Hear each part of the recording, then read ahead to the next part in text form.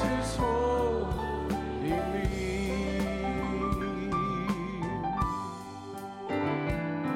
The trials of this world were getting stronger, and the pull I felt was more than I could bear, and I was on the verge of giving over, and the strength within myself just wasn't there. Oh, but something keeps holding me every day I see, and it's helping me faithfully to overcome all my trials, and it's guiding me constantly and giving me victory, and it's a reality that Jesus is holding me, and Satan lay before me of his temptation, oh, of his desire to steal away my faith.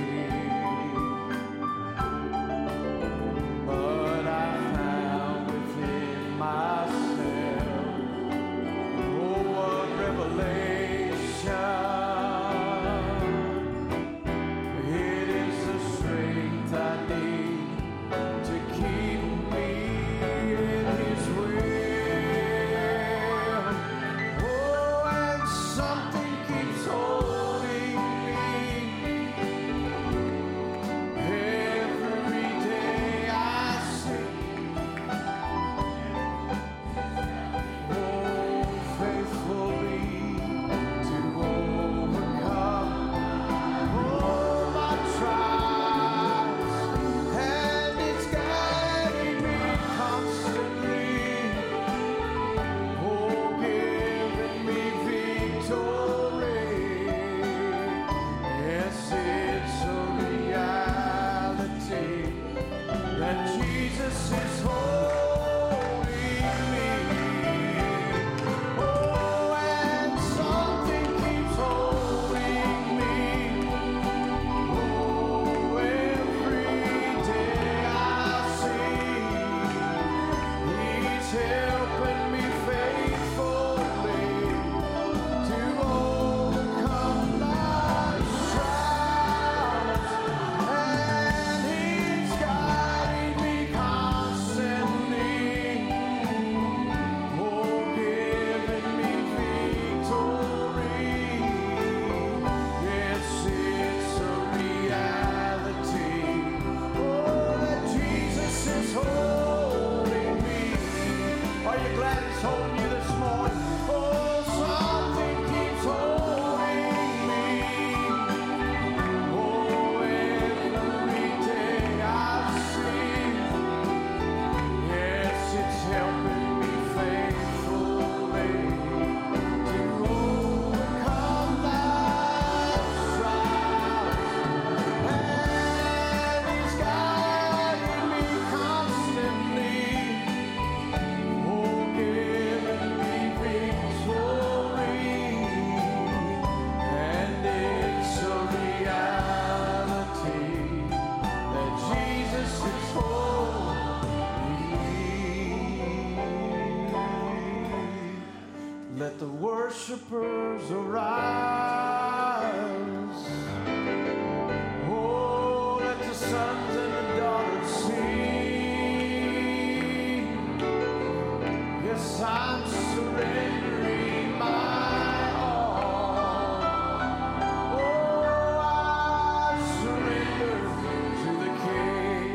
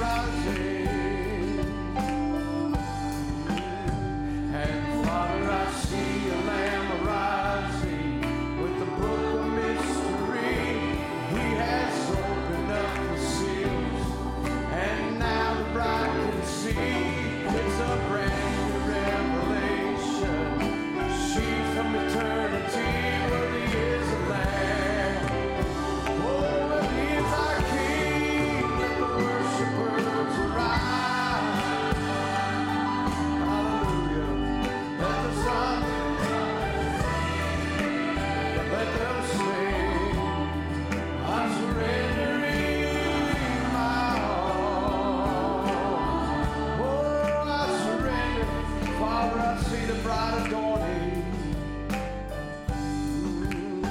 And Father, I see the bride adorning in the word of her King. She is rising now in power.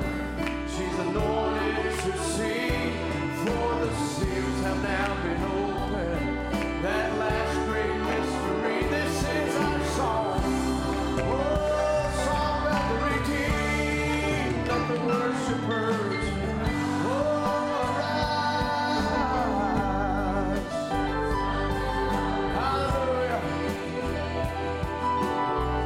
Oh, I'm surrendering my all.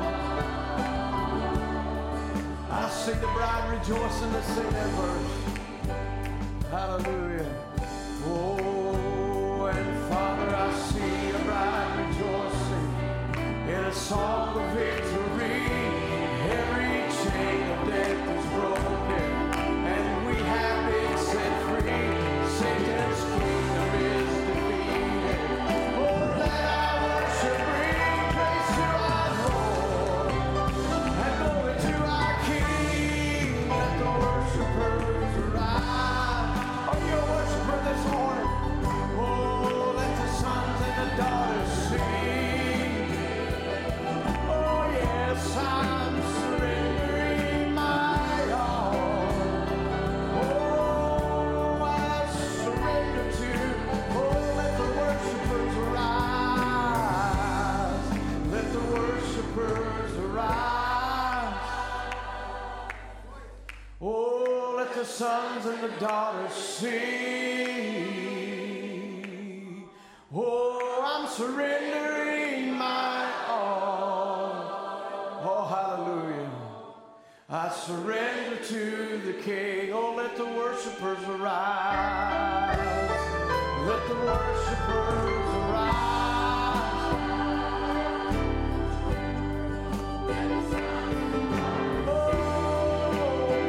Let us sing. I'm surrendering my all. Yes, I surrender to the King.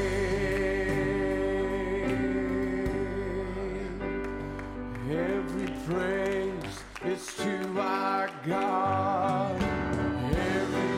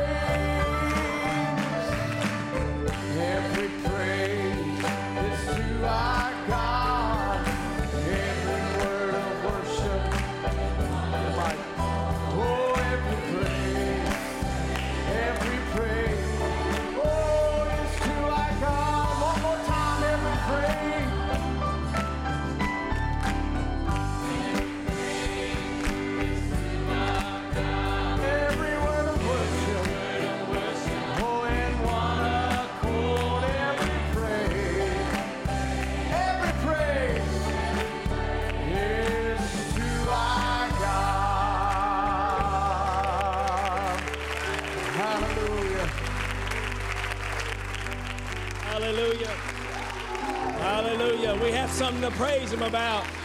Amen. He's a Savior. He's a healer. He's a deliverer.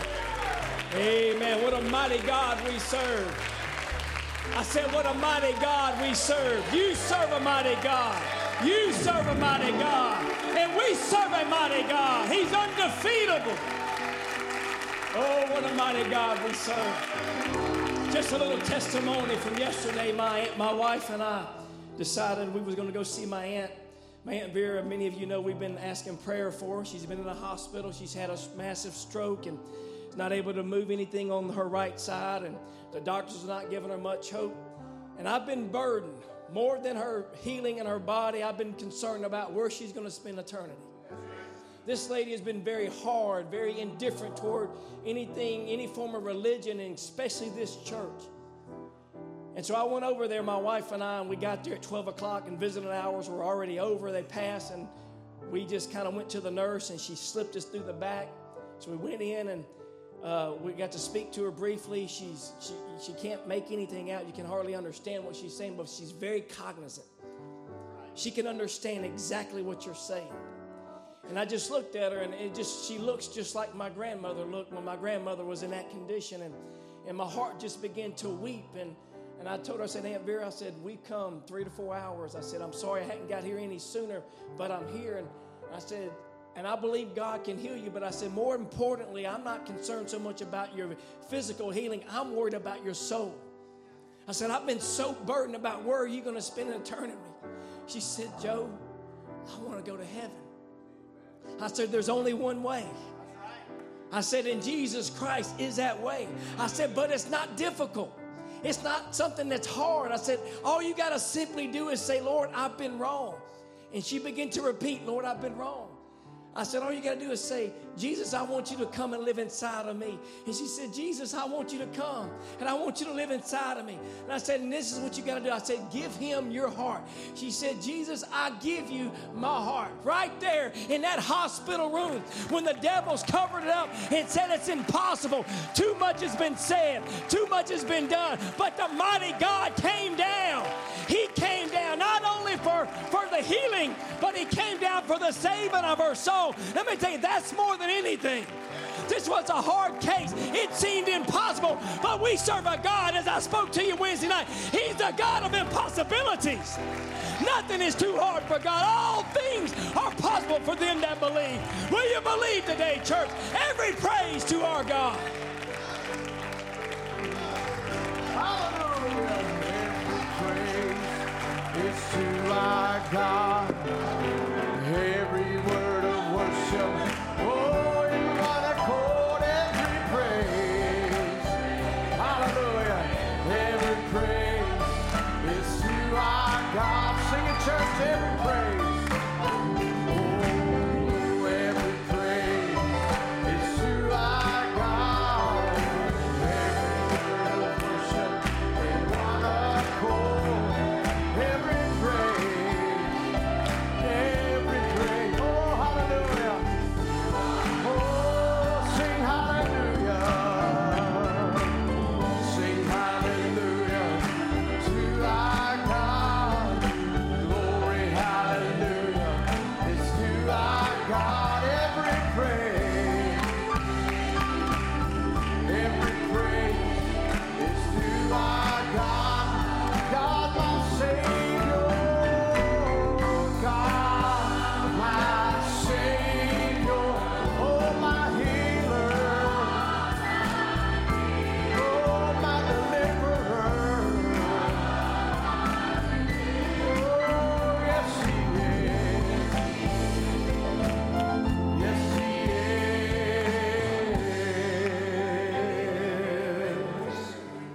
Hallelujah, hallelujah.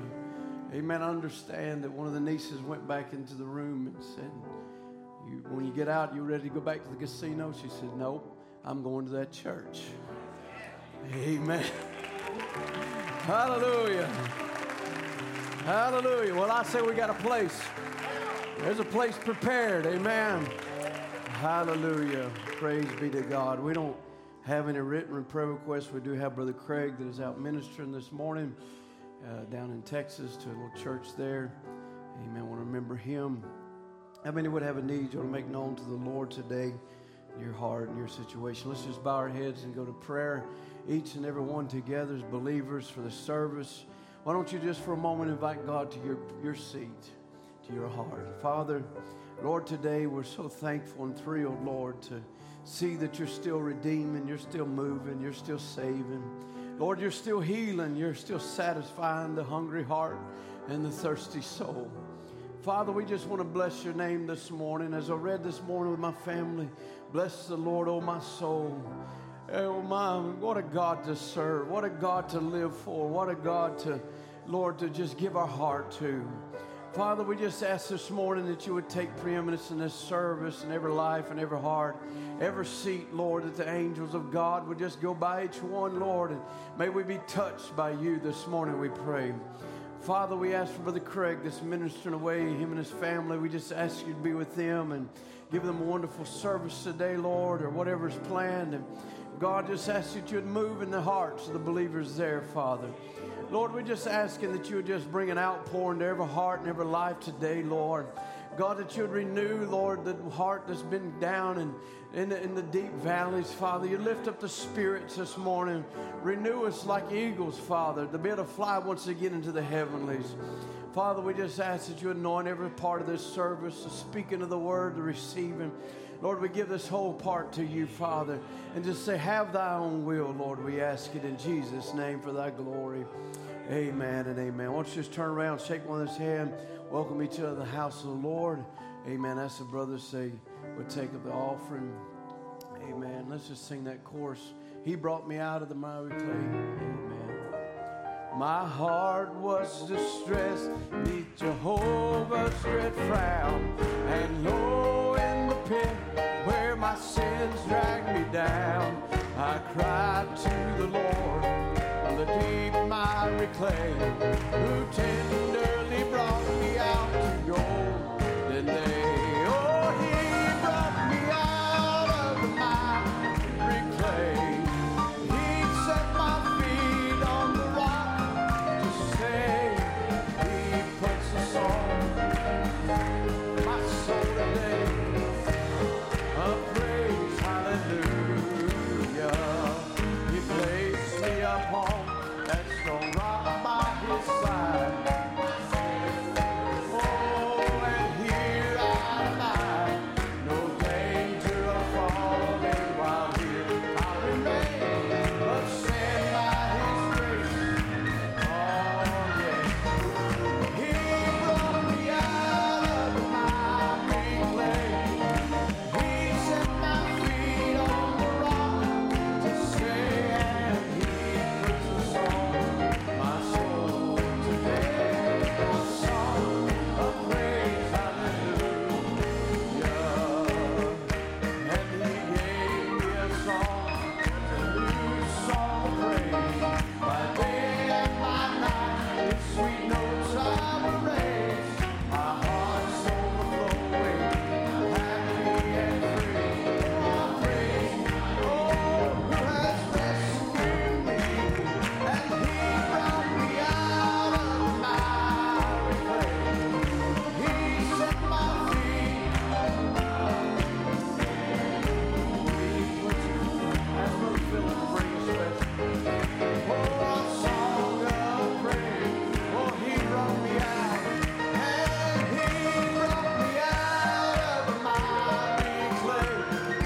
He set my feet on the rock to stay, and he puts a song in my soul today, a song of praise, hallelujah.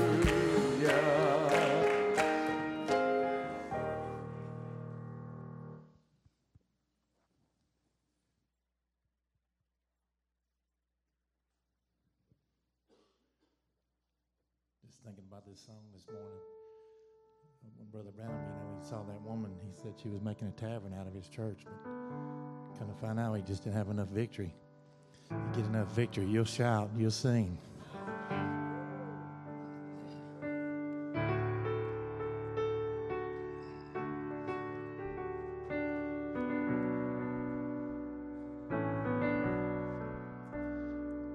For anyone who's ever seen the mountain of their sins just disappear.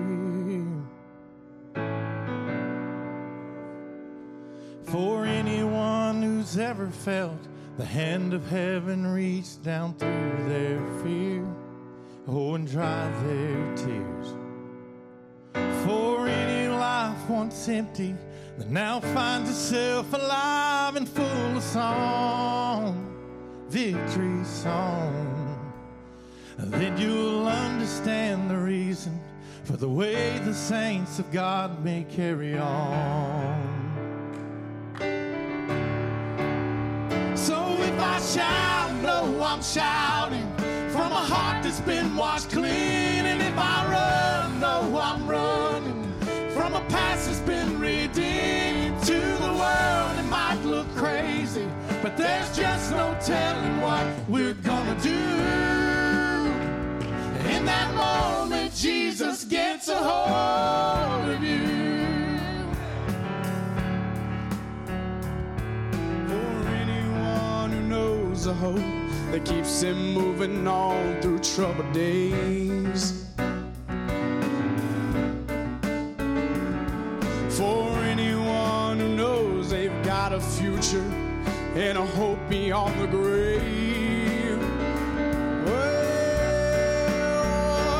every life's a different story, how he led us out of darkness into light. But there's no way to keep us silent. Every breath's another chance to testify. Oh, to testify.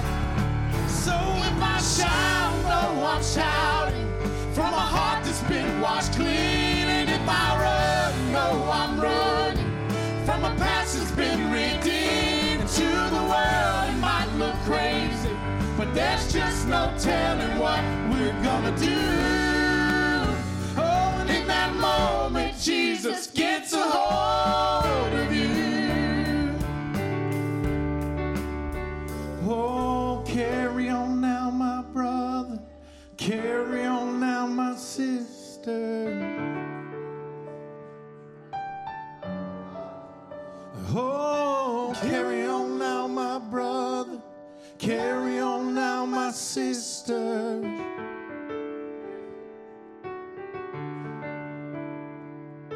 Carry on now, my brother. Carry on now, my sister. Oh, carry on now, my brother. Just carry on now, my sister.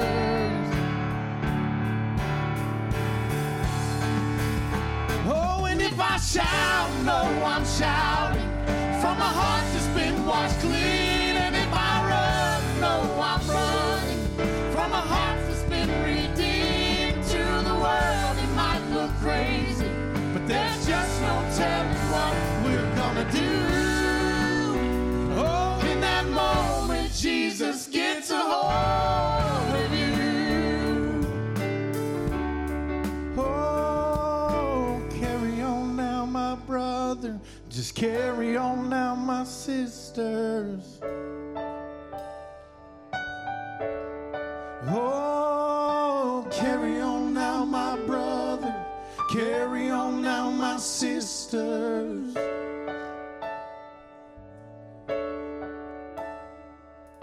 And carry on now, my brothers. Carry on now, my sisters.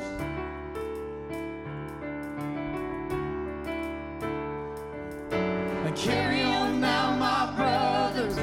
Carry on now, my sisters.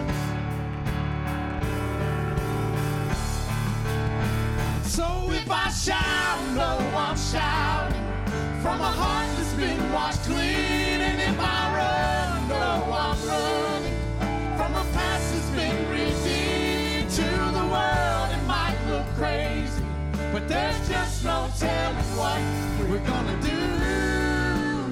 Oh, and in that moment, Jesus gets a hold of you.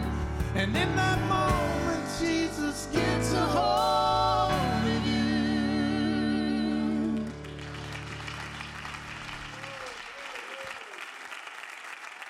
Yeah. Blessed be the name of the Lord. Hallelujah. Hallelujah. Well, amen. The warning label's been read. Amen. Amen. There's just no telling what we're going to do when Jesus gets a hold of us. Amen. What a wonderful God to serve and to give our all to. Amen. Amen. We'll ask Sister Katie and Sister Rebecca, Sister Leah to bring their song. Amen. Let's just sing that song. Because He lives, I can face tomorrow. Amen. And because He lives, I can face tomorrow. Oh, because He lives, all fear is gone. And because I know He holds my future, my life is worth living just because He lives.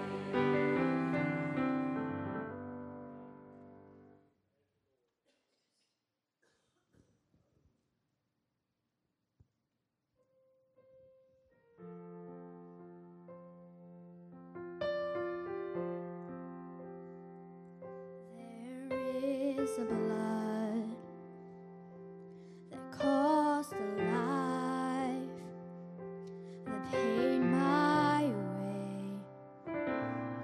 death its price, and when it flowed down from the cross, my sins were gone, my sins forgot. There is a grave that tries to hide this precious blood that gave me life. But in 3 days He breathed again, and He rose to stand in my defense. And so I come to tell you He's alive, to tell you that He dries every tear that falls. And so I come to tell you that He saves, to shout and to proclaim that He's coming back for you. There is blood that sighs the blind, that heals the sick, the lonely find. It has the power to free the bound, and chains they will fall upon the ground. So pour it out to cleanse my soul, and let His liquid glory flow. Because He lives to make me whole, I owe my life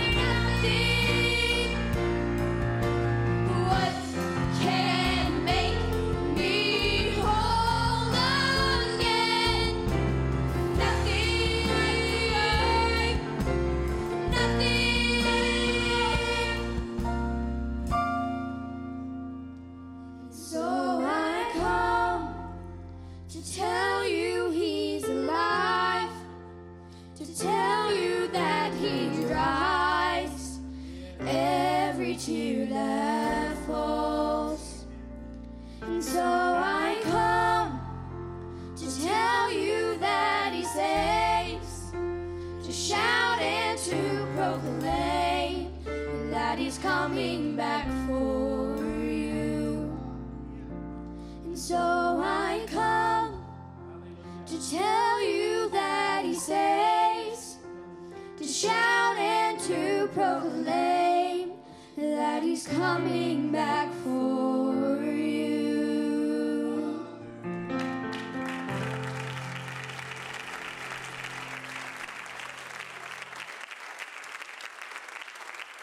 Hallelujah. Praise be to God.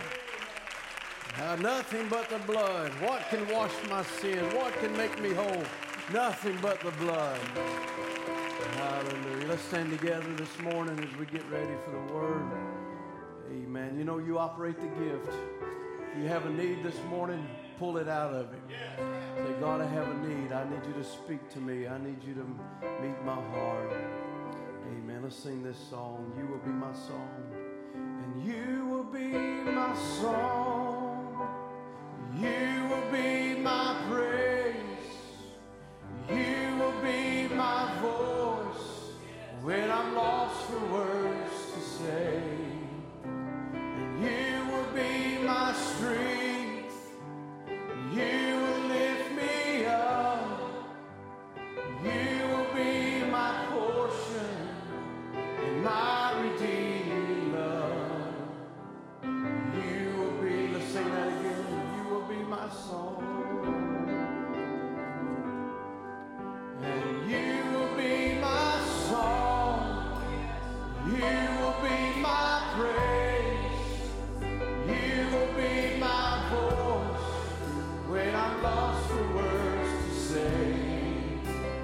You will be my strength. You will lift me up.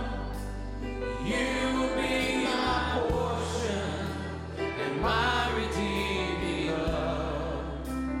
You will be my song. You know my needs, all that's unspoken. You hold the pieces of all that's been broken. Even when a melody won't come, even when my words are not enough, you will be my song. You will be my praise. You will be my voice when I'm lost for words to say. You will be my strength. You will lift me up. You will be my portion and my redeeming love. You will be my song. Here it is. Before I call, I know you'll hear me. When hope is gone, still you are near me. Even when the answer is to And through the live, darkness I will stay. and through the darkness I will sing. You will be my song. You will be my praise. You will be my voice when I'm lost for words to say.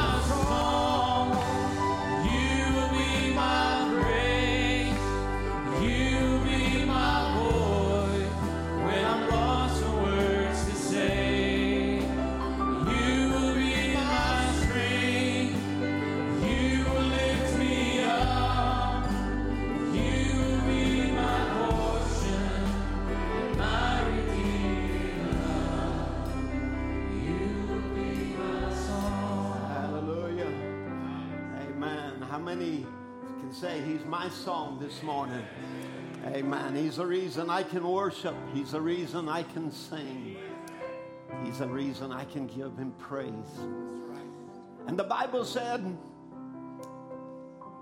and they sang a new song when the Lamb took the book and opened the seals. I'll tell you, church, amen, we're not singing our songs of bondage anymore, of past slavery to sin. We can sing a new song. Amen. I love to tell how Jesus saved my soul when I was lost and was facing dark despair. But mortal tongue can never tell the whole,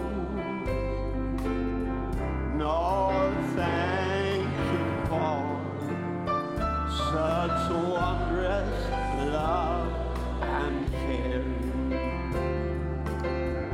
Oh, He is more than all this world to me. What about you today? He's the dearest friend that I have ever known, and it will take the whole eternity to thank Him for the love that He has shown. When I am sad, He brings me hope and cheer. He gives me grace whene'er the way is rough. How could I thank Him for such blessings here? My life on earth would not be long enough. Oh, He is more than all the world to me. The dearest friend that I have ever known, and it would take the whole eternity to thank Him for the love that He has shown.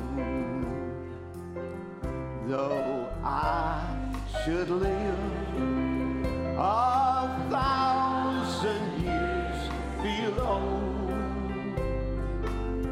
and praise the Lord from dawn till set of sun, still that would not be time enough to show my thanks to Him for all that He has done. Can you worship with me this morning? Oh, He is more than all the world to me.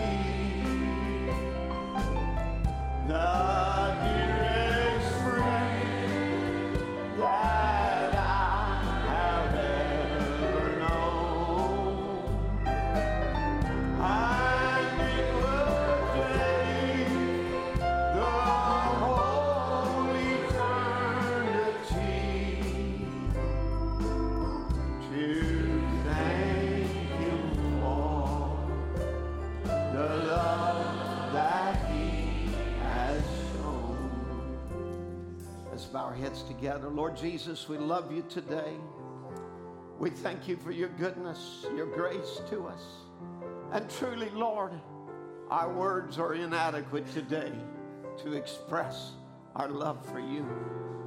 You're the dearest friend we ever knew. And Father, we want to be more dedicated, sincere, totally surrendered to you, Father. We want our lives under your hand. We want your grace upon us. Lord, you've heard the great songs we've sung to you today. Lord, as we sung of victory that we have in Jesus, and we sung about the blood, oh God, and the power of that blood. Now, Lord, it comes to the time of the word, and we ask that you would bless it and anoint it now to our hearts. Every need that you would supply, that you'd bring healing and deliverance to your children, Lord. Whatever the need is, speak to them, we pray. There are those that have gathered here from the east to the west, and they've gathered in this building today. And they have come, Lord, they come expecting to meet you. And I pray that you'll meet them in a very special way today.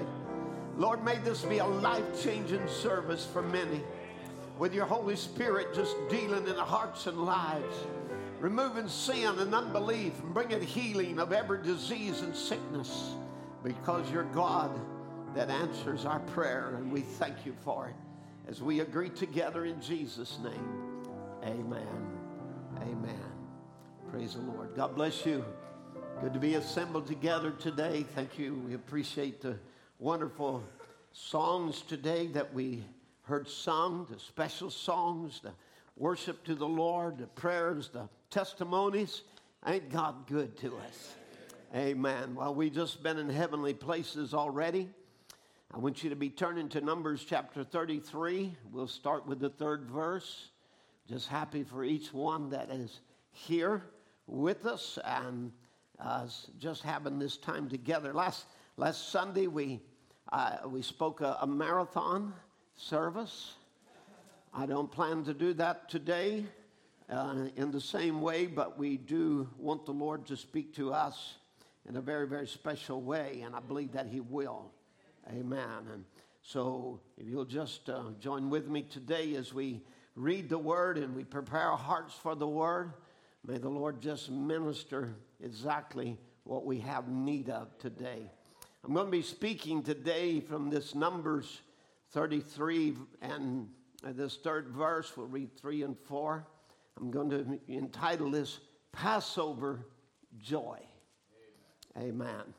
Numbers 33 verse 3. And they departed from Ramesses in the 1st month, on the 15th day of the 1st month. On the morrow after the Passover, the children of Israel went out with a high hand. That means they went triumphantly in the sight of all the Egyptians. For the Egyptians buried all their firstborn, which the Lord had smitten among them. Upon their gods also the Lord executed judgments. Amen. God bless you. You can be seated. We've been speaking about the token, how that the blood was to be a token or a sign that was to be upon every house, upon every dwelling, and then bringing it right down to the individual, your dwelling. And we have been talking about how that there is death in the land today, and of course you can see the death angel coming into every aspect of our society today. And we see sin is abounding everywhere. Certainly we can say death is in the land. I just was made aware of this week and read an article of California lawmakers have just recently passed a measure that would be forcing pastors to embrace the LGBT theology. And of course, as you know, according to Revelation chapter 13, that the nation that rises up out of the land with no people, that's America, who come here for freedom of religion, rose up like a lamb, begins to speak like the dragon. And we must be ready for our exodus, because in the tribulation, those that are left behind will be hunted down and slaughtered. And you can see this in Revelation chapter 12, where that when the Antichrist cannot, and the beast system cannot get Israel, that 144,000, and the great plagues have been poured out upon it by the two witnesses that will be there, Moses and Elijah, that will bring the curses down on the earth as Moses did and as Elijah did. And then, of course, there will be that remnant of the church that he then turns its attention to. And you see that in the last couple of verses of Revelation chapter 11, where that there will be a great slaughter. And even now we know that in the spiritual realm that there is great slaughter that is actually going on. Churches are under attack. And they're dying. It's part of the age. It's the lukewarmness of Laodicea. There's a lethargy that has altered, and the lukewarmness has altered the mind of the people by dulling their senses. I shared with you last week of an article that I just read that there's going to be, every year that there are over 8,000 churches that closes across America. And the greatest number of increases is in the non religious. And so that means that over 100 churches today will close across America, to be left only as a skeleton of a building with no people. And even now, most of the youth are gone. They're uninterested in what they have to offer. And the church is turning to programs of all kinds of entertainment to be able to draw people to them. And it's not working. And it's not conversion either. It's still people that are just given an ear to the gospel, but going on in their sins. And even we hear today of, in our own ranks of youth and adults are said to be in pornography and sex sins and watching ungodly movies. And they've opened themselves up to demon possessions. Recently in our youth camp, as I told you, and we've witnessed, about 10 major demonic manifestations where we dealt with spirits that entered into people because of things that they looked in, because of things that they were viewing through the gate of the eye that enters down into the very heart of man, and Satan taking possession. I told you also last week of a conference in South Africa where the Holy Ghost is not wanted, it's rejected. And they're desperately trying to help the youth, but they don't want the Holy Ghost, which is our only cure for sin. There's nothing else that will cure sin except the baptism of the Holy Ghost. And these demons, of course, will strip you from your power to be able to resist them or to cast them out. And of course, you must be under the blood. I have this illustration up today again of the 3 stripes of blood, which I have taken to parallel the body, the spirit realm, and the soul realm, the 3 entrances into man. But I want you, as we're thinking of all of this, it's more than just getting the blood on your flesh and you quit doing things the Bible said not do. You quit cutting your hair, painting your face, smoking, drinking, whatever. It's more than getting it in the spirit realm and having your memory and your senses purged. But it must bring you into an intimate fellowship where that you're eating the lamb and the unleavened bread. Amen. Now, I want you to get a thought of this, because a lot of times people think of the Holy Ghost as only the initial experience. But I want you to understand the true token, when it's really there, it brings you into a communion and a fellowship with Christ. Amen. It's more than just a time at the altar that you spent 50 years ago, 25 years ago, 10 years ago, 5 years ago, 3 months ago, or whenever it was. More than that, it's got to be that intimate and fresh, up-to-date experience where you are eating on the lamb and eating of the unleavened bread. This is very, very important. You know, this is an hour of soberness. This is where that we must be very, very serious. If there was ever a time to be sincere and transparent, it is right now, where there's no play in church, but there is a real seriousness, a serious business about serving God and doing it with all your heart, with all of your might. Amen. It's a time that we lay aside our foolishness and frivolousness and just being flippant toward Christ and become a dedicated people, because we're in an Exodus hour. This is rapture time. Amen. And so there was a soberness here at this moment. But I want to just say that there was also a great joy that was in every heart as they began to think, this is our last day of slavery.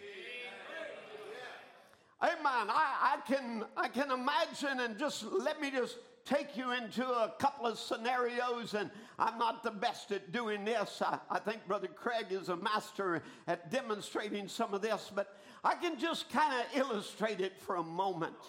It was Daddy, that slave master. You know, he was the firstborn. You know, here's the family talking to Daddy and said, Daddy, you know that slave master? He was the firstborn. Tonight, he will be dead. Amen. He will never, ever, ever threaten your life again. His whip will lay silent. Never will that hand ever pick it up again. He will die tonight. I can imagine, brother, there was some joy as they began to think about their liberation. And as the family began to talk to one another, they had the lamb and had provided the blood and put it together, and they're preparing the meal now, and they're roasting the lamb with fire, and they're preparing the unleavened bread, and as everybody is busy and getting their traveling clothes on. Have you got your traveling clothes on? Are you ready to go? It's the staff in your hand. It's your shoes on your feet. It's your cloak on your back. It's a rapture hour. It's an Exodus hour. Are you ready? Amen. Because this is a late hour and a very serious time. Amen. This preparation hour. But I imagine the family talking, as they talked about it, said, Dad, you remember Pharaoh's head taskmaster? His name is sin. He made you smoke and drink and abuse you with drugs. You used to stay up all night because of your taskmaster, addicted to porn and video games and all kinds of things. And the chief slave master with his whip, he fed you that stuff. You know that stuff called anime, that Japanese video games that you fed on violence and pornography. And, sin made you lazy and stole your time and robbed us of being a family and made us dysfunctional. He's going to die tonight. Amen. Tomorrow as we leave, Egypt is going to be busy burying their dead. It's celebration hour. It's Passover joy. Amen. We're getting ready to leave here. Our enemy is not going to defeat us. We're going to defeat every enemy and ride out of here triumphant. A triumphant church. Hallelujah. Amen. That chief slave master with his whip is going to die.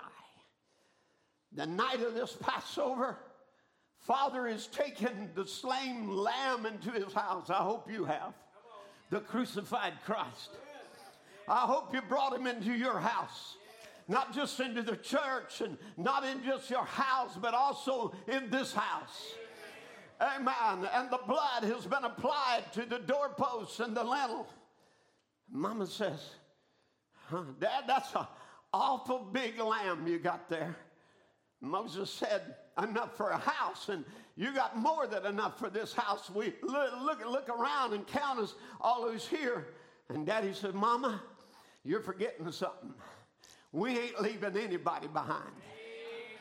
I'm still believing that somehow our children are coming in. Amen. You know that with Israel being a people in slavery, every pretty girl would be taken at will and forced to be a sex slave, taken out of the home of her parents. And I can hear in a moment there's a knock coming on the door. It's not the death angel. Who is it? Better let whoever it is in the house real quick. Nobody should be out there on a night like this. Oh, who is it? Oh, I see who it is. It's Sis. Amen. It's Sis. And Sis comes running in the house and said, Daddy, slave master Sin. You remember that night he drugged me out of the house? And you and Mama was screaming and crying, oh God, oh God, oh God. Deliver my daughter. And he drugged me out and made me his slave. You remember that night? Oh, yes, we remember. Well, I've been sneaking around online. I've been listening to that evening light. And I heard that God is visiting his people. Hallelujah. I have heard that cancers are leaving and brain beads are healed and the glory is returning and barren women are receiving life. And I slipped away tonight because I hear God is delivering his people. And I want to go in this Exodus. I don't want to be left behind.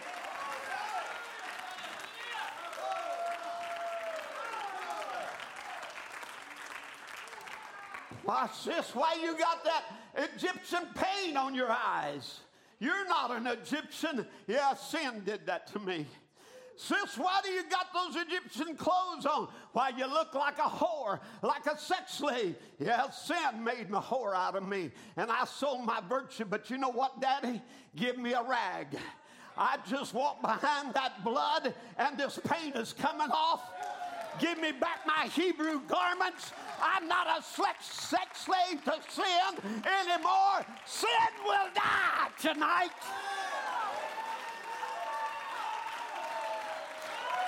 Hallelujah. I hope that resounds through this church, a sound of freedom that says tonight sin will die.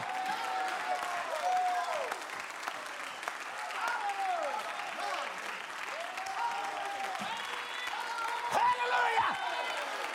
Sin will die.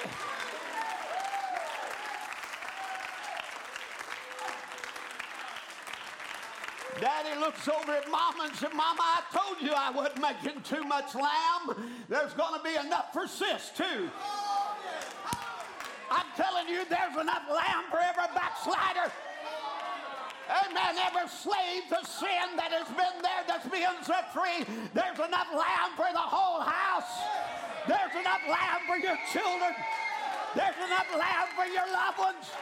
For your brother, your sister, your children, your family, your grandfather, everybody, there we're all going. We ain't leaving a hoof behind.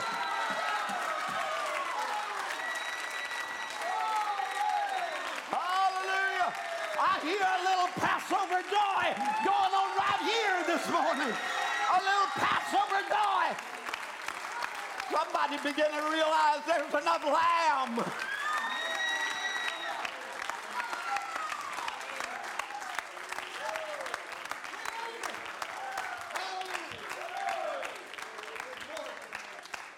Daddy said, I told you, Mama, I wasn't making too much lamb. Here comes another knock on the door. Watch out now, it might be the death angel. No, I don't think so. He won't come around this blood. I don't think it's the death angel. He won't come around this blood. Are you with me? Amen. He's not the death angel. Who is it? Better let whoever he is in the house. Nobody should be outside of the token on a night like this. Isn't it true? Nobody should be outside of the token on a night like this. They better get behind the blood. Every church better get behind the blood or you're going to be dead in the morning. There won't be no rapture for you. Well, who is it? If it ain't the death angel, it's our son. It's our son the taskmaster drug out of the house. Come on in, son. Death is striking, and you're only safe under the token of this blood. Yeah, Daddy, I heard. News came to me from the message hub. And I heard that the prophet said, we're leaving in the morning. And I just couldn't stay here in Egypt. And I snuck out of Sin's house where he had shacked me up with a pagan girl. And I want you to know I got away because I heard God's delivering his people. Well, son, you can't stay here with those cigarettes. You can't stay in here. There ain't no leaven allowed. I know, Daddy, but when I came under the token of the blood, they left. Drugs is gone, Daddy. Pornography is gone. Amen. Those filthy movies I was looking at are all gone.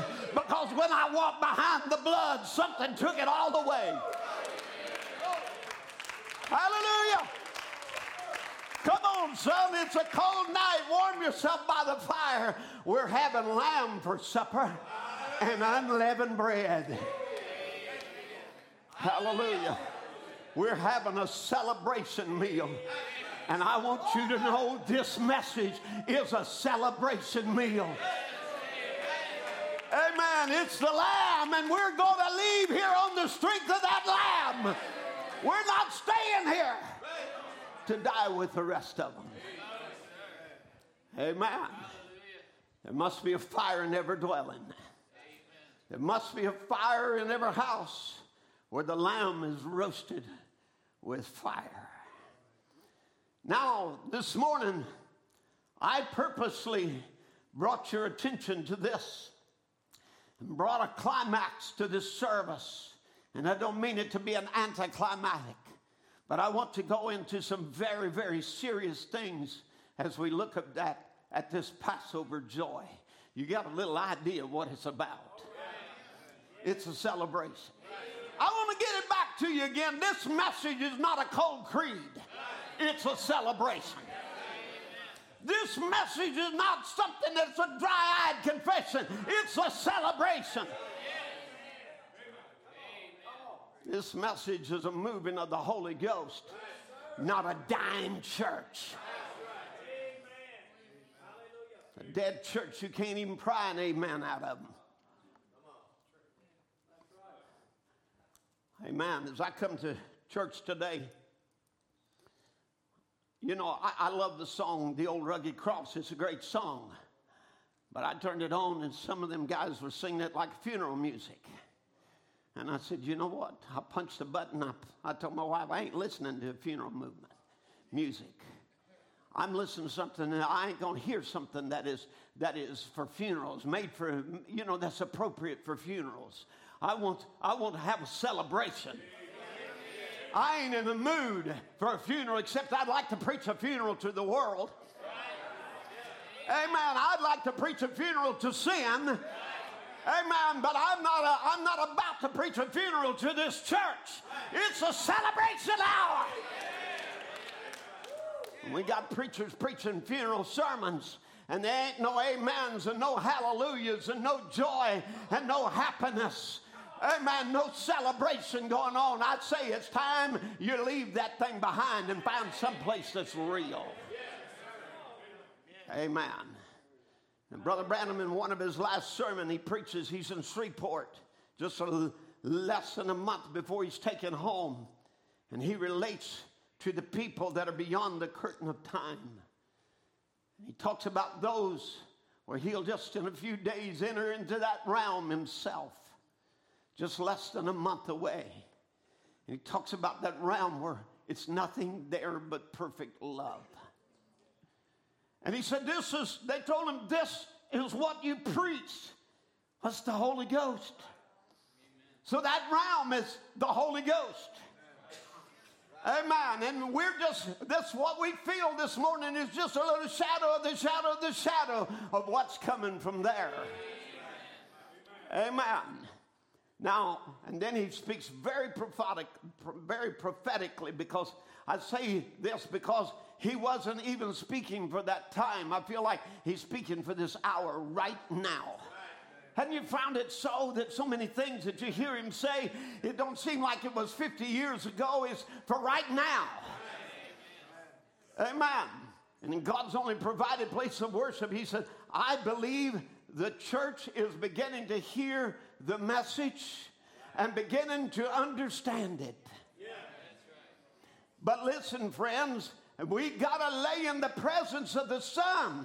We got to be ripened. Our faith isn't right. Intellectually, we're hearing the message. I want you to watch these key words. Intellectually, we're hearing it. And he says, we're hearing it, but it's intellectually. And he says, our faith isn't right. Intellectually, we're hearing the message that he gave us, seeing the signs that he showed us, proving it by the Bible, it's there. But oh, how the church needs to lay in his presence till it tenders up. You know, get sweet in the spirit so it can just bathe down. I wonder if that isn't something like about getting sweet in the spirit, about like getting more sincere. Sometimes speaking the message, you get harsh. You have to break it in like that because you have to clench a nail to make it whole. But when the church once gets it, the elect is called out and separated then in the presence of God. I know it'll be like the people was there. He's referring to beyond the curtain when it takes the rapture. Whoa. This assembly here in this communion and this fellowship and this sweetness and this presence and the awesomeness of God, of what he's about to do in rapturing a church, bringing a sweetness and a mellowness and a love and an affection to a people. Something like they were there when we take the rapture. Now I want you to look at that and just say, how short am I of that this morning? I better get another bite of this lamb. I better take some more unleavened bread, and I better put some of the leaven out of my life. Because it requires a greater seriousness and a greater sincerity than ever. Once the church gets it, she'll be in the presence of God, something like the people were there when it takes the rapture. And I think of that, sin won't be allowed to stay. When you think about like the people were there, sin couldn't enter in there. Unkindness couldn't enter in there. Come on. Arrogancy couldn't enter in there. High-mindedness couldn't go in there. Are you with me?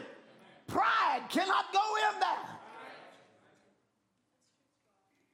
And we got to have that same atmosphere in our souls, within our realm of our being, the same as it is with them over there. In other words, these two dimensions, us in this dimension, have to match what's coming from that dimension.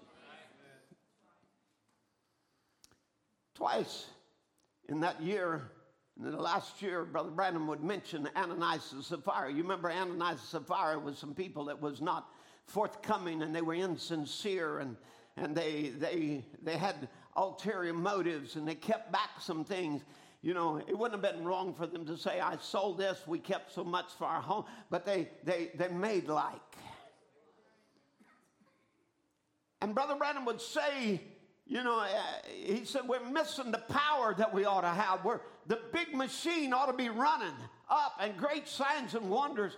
Well, this building ought to be sitting so full of the power of God till a sinner couldn't stay in here. The Holy Spirit condemning it right quickly like that, like Ananias and Sapphira, and we're missing something. I thought about it, you know, many years ago now, when I followed a lot of the messages that he preached in just sequence, just in chronological order, and I come to the last sermon, which was communion. By the way, I think it's significant. That was also the first sermon printed. And in the sermon communion, he said, you know, the hour will arise when right among us the Holy Spirit will speak out like it did in Ananias and Sapphira. You just remember, see, that hour is arriving. Now you just remember that God is going to dwell among his people. Amen. That's what he wants to do now. So I want you to get about this, get this thought in mind. And we're entering in a time where sin is not going to be allowed to stay in the body. Amen. People is going to have to be brought to repentance and just not go frivolous about Christianity, but be some real, sincere, genuine people that's got a heartfelt religion, that's honest in their business dealings, that's honest in every part of their life. Are you with me? Amen. It's going to require it. Remember, he said God's going to dwell among his people. And he says, I believe the Holy Spirit, the hour will arise when the Holy Spirit will speak out like it did in Ananias and Sapphira. Now, these would be one of the last things that he would say to the church before God would call him home, and he would go beyond that curtain of time. And I'm just saying, I believe we're arriving. Amen. As I've just watched it here in the last even few weeks, you know, where you preach, and you can preach things as hard as you can preach. And you can tell people what is wrong and what is sin. And you know, but the thing about it is ministry cannot legislate righteousness. And you can never do by preaching what the work of the Holy Spirit will do in a heart. Amen. And when you see that sins have been called out and exposed, somebody with me, and things have been cleaned up. Well, here the other day we had a whole burning of all kinds of Game Boys and games and all kinds of stuff, you know, that people were wasting their time, wasting their lives on. You know why? Because they was wanting another greater sincerity. Because you have to have that sincerity to have Satan bound. You want to escape the death angel, it's time to put away some of the things, some of the leaven that's in your midst. Leaven represents sin. Amen. But remember, God is going to dwell among his people. He wants to do that now. Oh, church, what a church we will be when sin is no longer legislated. No longer is it legislated out by the preacher, but sin can't stay because the Holy Spirit deals with the heart and exposes it. Amen. I believe Ananias and Sapphira can be without us having to pack them out dead. I believe the Holy Spirit can discern the wrong and bring conviction in the heart, and instead of packing them out dead, bring them to life. Don't you believe that? Amen. That's what I want to see. I'm not wanting to see an Ananias Sapphira dead. I want to see an Ananias Sapphira exposed, made right, cleansed, set on fire for God, become transparent, sincere, dedicated, no lukewarmness no more. A church that's on fire for God, sold out to God, in love with Jesus Christ, that is here to worship, not to play church.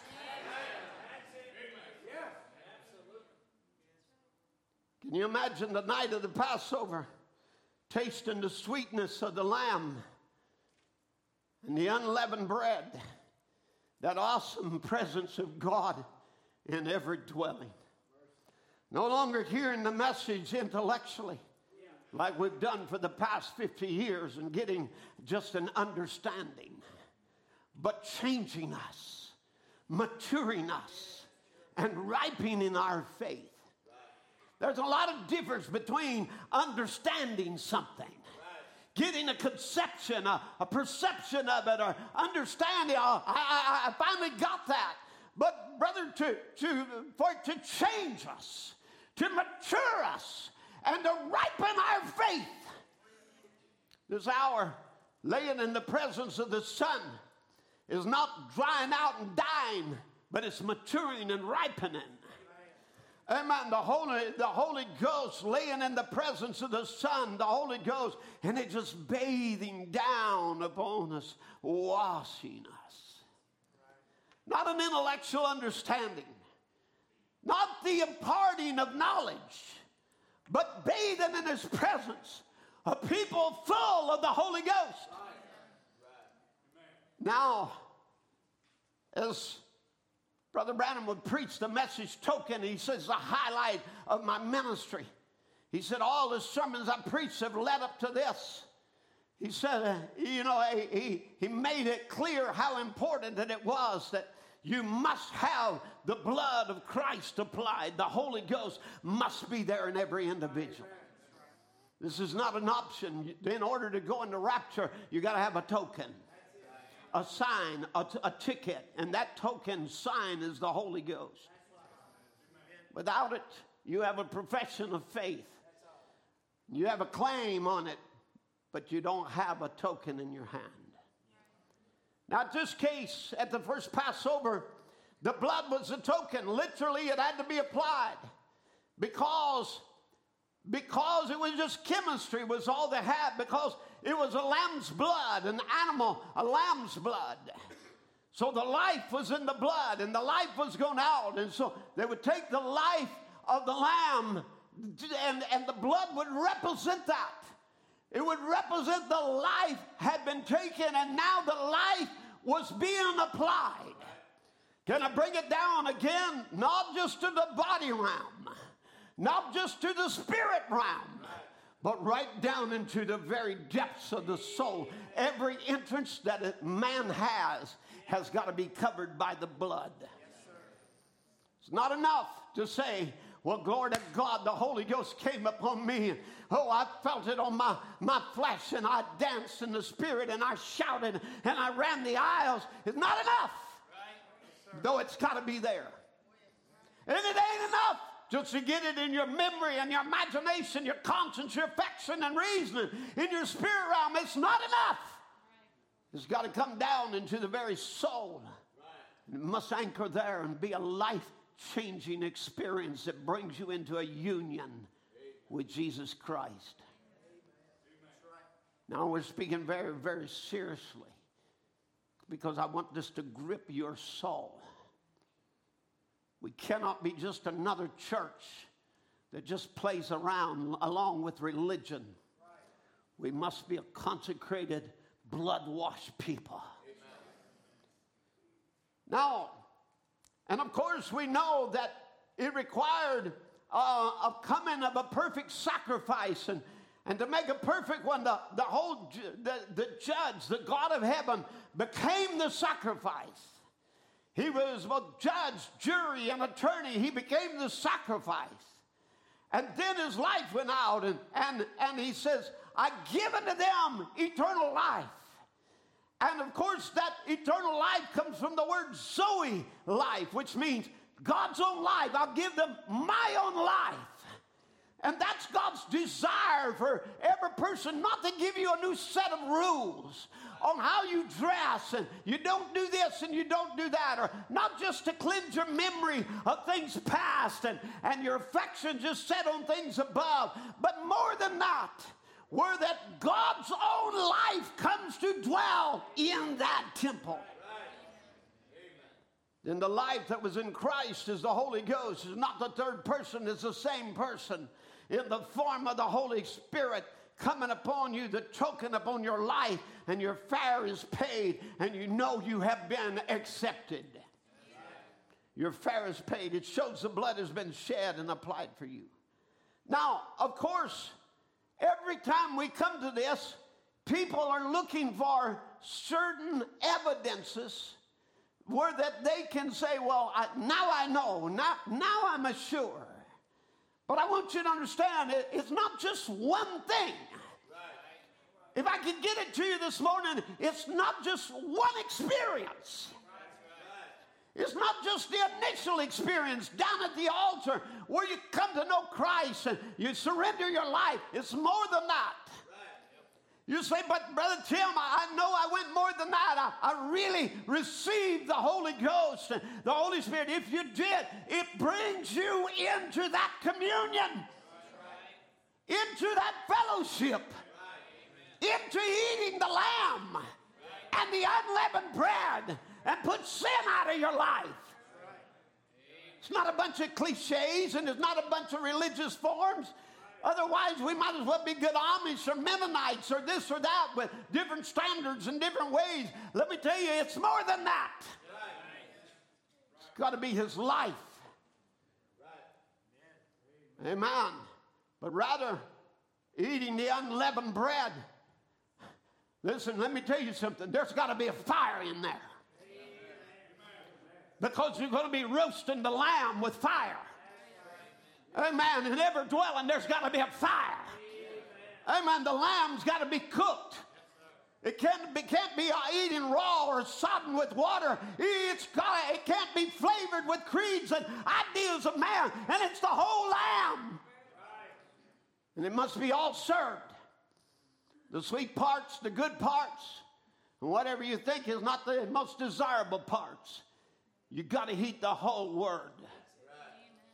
There's none of it you can leave out. Amen.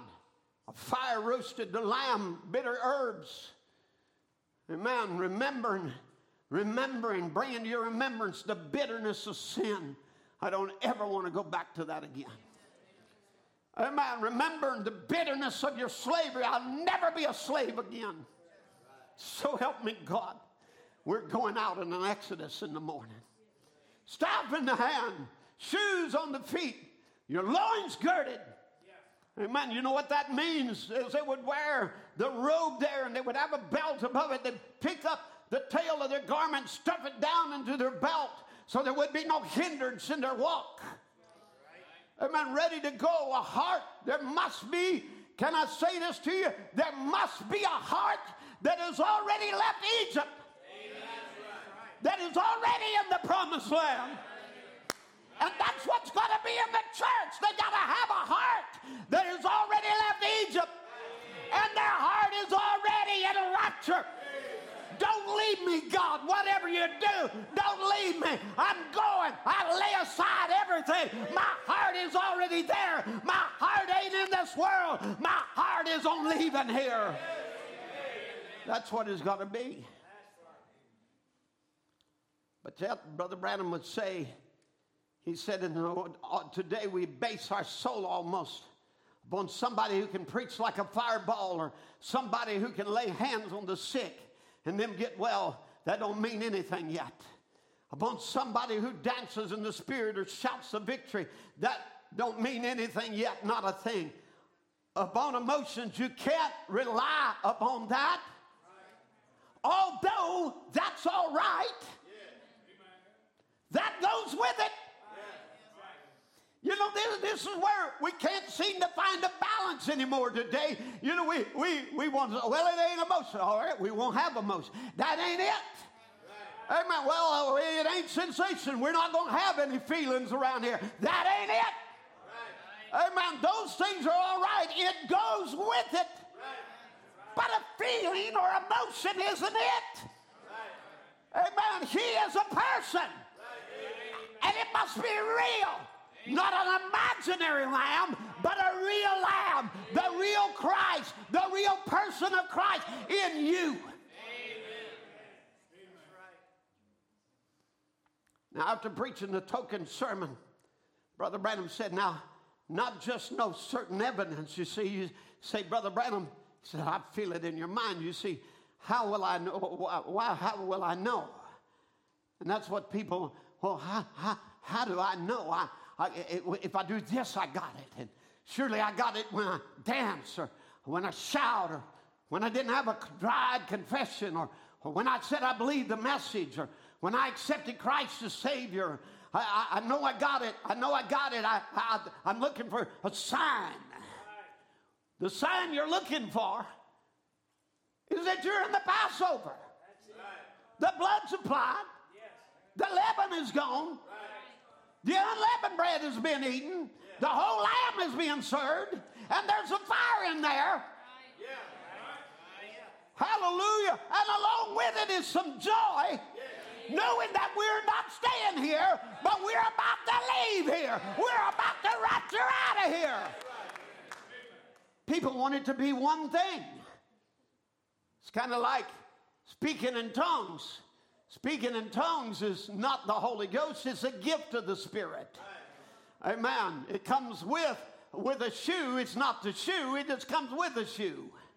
The Holy Spirit does those things. It's one of the things it does. But if you've entered into relationship with Christ and behind the blood, you have the Lamb, an unblemished Lamb. You have the blood applied body, spirit, and soul. You enter into communion and fellowship with Him. And you have the fire roasting the lamb. Come on, somebody. Amen. You have the unleavened bread, and leaven ain't allowed in your house anymore.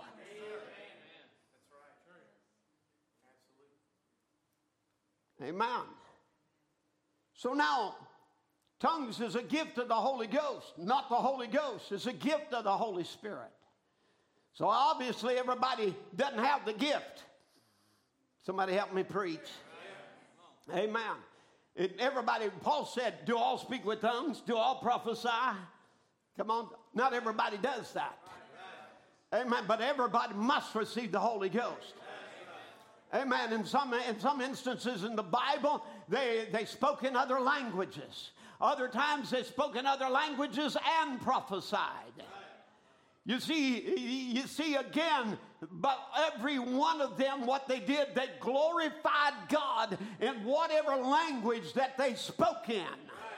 Whether it was Cretes or Arabian or whatever else, their lives glorified God, and that's what we're looking for in our life is a life that glorifies Jesus Christ. Now, so as we think of this today, we know Satan can impersonate any gift there is. He can impersonate tongues, and he does. He can impersonate, prophecies, and he does. He can even impersonate, be an impersonator, and there be divine healing. I know there's been a many person healed by a drunk man's prayer. That's right. Amen. Evangelist that wasn't living right, and yet God honored faith. Remember, He'll pour out His Spirit on the just and the unjust. So it's no sign that you're going in just because we lay a hand on the sick and they recover. But that is part of the gospel. We don't quit laying hands on the sick because somebody used it wrong. We still believe in divine healing. Somebody with me now? Amen. And the church, you see, here he is. Now, as we're seeing, he said, and the seven seals being opened was to pick up every straggle that's been left off and make the whole thing in one big body of the bride. And that's where we're back to, the whole lamb. As I demonstrated for you the other day, the skin has been taken off of the lamb. But everything else is there. From the head to the tail, it's all on the fire. You read the Bible. Do it with the innards thereof. Everything, the whole lamb must be served. And we cannot just have a part of the word today. We must have the whole word. Every part of it from Genesis to Revelation. From the head to the tail, to the beginning to the end. Amen. We got to take it all. Every part of God's word. Is somebody with me now? Now, with the death angels approaching, we need to be in desperation. That the barrenness that has plagued the church. You say, barrenness, what are you talking about? Well, this church is like Israel was at the first coming of Christ. Israel had been looking for 2,000 years almost for the Messiah to come. And now we're at a time we're looking for him to come back. And the church has been barren, a barren woman. Somebody help me preach. Been a barren woman for 2,000 years, and every age has hoped to bring that promised son. Amen. For there to be a rapture, there to be the coming of the Lord. But I'll tell you, friends, we're here at a moment in a time where the barrenness is about to give over to the birth of a promised son. Amen. That Jesus is coming back to earth again. You can only spiritualize that coming so much. And I believe there are spiritual aspects to it, but you can only spiritualize it, if I could call it a better word, mentalize it so much. But it's got to be more than a mentalized coming of Christ. It must be the literal coming of Jesus Christ where we meet him in the air. For that's what believers believe. Amen. You remember Hannah in the Bible, she wasn't a selfish girl. She, God heard her and answered her prayer, gave her son, she gave him back to God. Because she was willing not to be selfish after God answered her prayer. And God gave her a prophet. That was a little extra blessing. Amen. God's just so full of extra blessings. Amen. Little extra things that he gives. Not only gave her a son, he gave her a prophet. There was no open vision for many in Israel in that time. Samuel, the first prophet for many, many years, because a mother got desperate. And she could have no children, and she was past the age of barren. Hey, maybe she was like 60, 70 years old. We don't know how old she was, but she got desperate. I'm running out of time. I'm out of time, but I must have this child. No doubt God spoke to her. I believe God spoke to us. We're not some 60, 70-year-old woman. We're a 2,000-year-old church. Been looking for him to come back a long time. Are you with me? Amen. But there ought to be something that goes on the inside of us, a cry in our heart. Even so, come, Lord Jesus, come. I see the death angel coming. I see sin abounding. I see wickedness getting worse and worse. But oh God, put a drive in my heart. Come, Lord Jesus, come. Whatever you do, don't leave me here. Amen. Amen. You can't be desperate until God speaks to you. And I believe God spoke to us.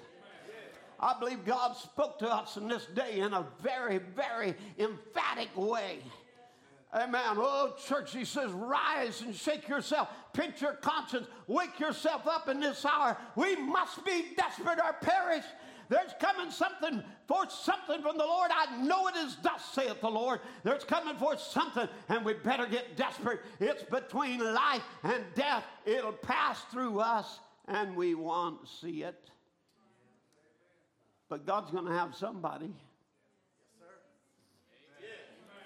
And the way I look at it, it might as well be me. How do you look at it this morning? Amen. God's going to have a bride without spot or wrinkle or blemish. And I just say, well, it might as well be me. Amen. Here I am, Lord. That's what I want to be. Whatever ain't like you in my life, I want to change now. Amen. Because I want to match that word and that promise. Are you with me? This is the evening time of the age that we live in. It's the evening time of the church. Even now I come into my evening time. Every time I look at somebody my age, and I'll be 65 this year, they made me sign up for Medicare. Can you believe that? Somebody as young as me needs Medicare. And they made me sign up or we'll penalize you. I don't need Medicare. I'm not that old. I look at my classmates I go to school with and I say, them old people. Surely I don't look like that. But again, it's evening time. Hey, the sun is starting to set. Don't count me out yet. Amen. Last week I showed you it's still in the old boy. He can still do a marathon if he needs to. Amen. But let me tell you something. This is the time. The token must be applied. Amen. If it's ever going to be done, it has to be done now because we see that the wrath is about ready to strike the land and everything from under the token will perish. And the token is the blood. It's a showdown. But I want you to know we are leaving here with a high hand. Hallelujah. We're leaving here triumphant. Oh, I hear Brother Branham as he picked up his pen to write. He said, then in the latter rain there will come forth a Mount Carmel, a showdown, Bible fulfilled to the letter. John the Baptist, his messenger before his face in Malachi 3, planted a former reign, was rejected by the churches, the denominations, the Pharisees, Sadducees in his day. Jesus came, he had a Mount Transfiguration showdown. This forerunner of the last days will sow for the former rain. And Jesus, listen to this, Jesus will be the showdown between denominations and creeds, which is his word. And when he comes, a showdown, the rapture of his bride. Hallelujah. Don't you realize the first was Mount Carmel, the second Mount Transfiguration, the third will be Mount Zion. Glory. How many is ready for a Mount Zion showdown? Amen. When Jesus will show up. Amen. The one we've looked for will show up. And he is the difference between you and just another church. Hallelujah. The difference between us and another church is the fire of God, the Holy Ghost, the power of Christ, the realization of the gospel, the whole Lamb. That's a difference. Amen. But I'll tell you when he's going to prove the difference is when he shows up and takes a bride home. Amen. When all our enemies are dead and left behind us. A showdown. Jesus will be the showdown between creeds of man and the Word of God. But of course, Pharaoh's got his spies out there. You know that. You know, he's always got those that are listening around the corner and spying in, you know. You know, I want to spy. I want to spy in on why in the world are they making so much noise? How come they got so much joy in a dark night like this? And Pharaoh's got his spies all around. When they go to spy it out, let's watch an evening light holy rollers today.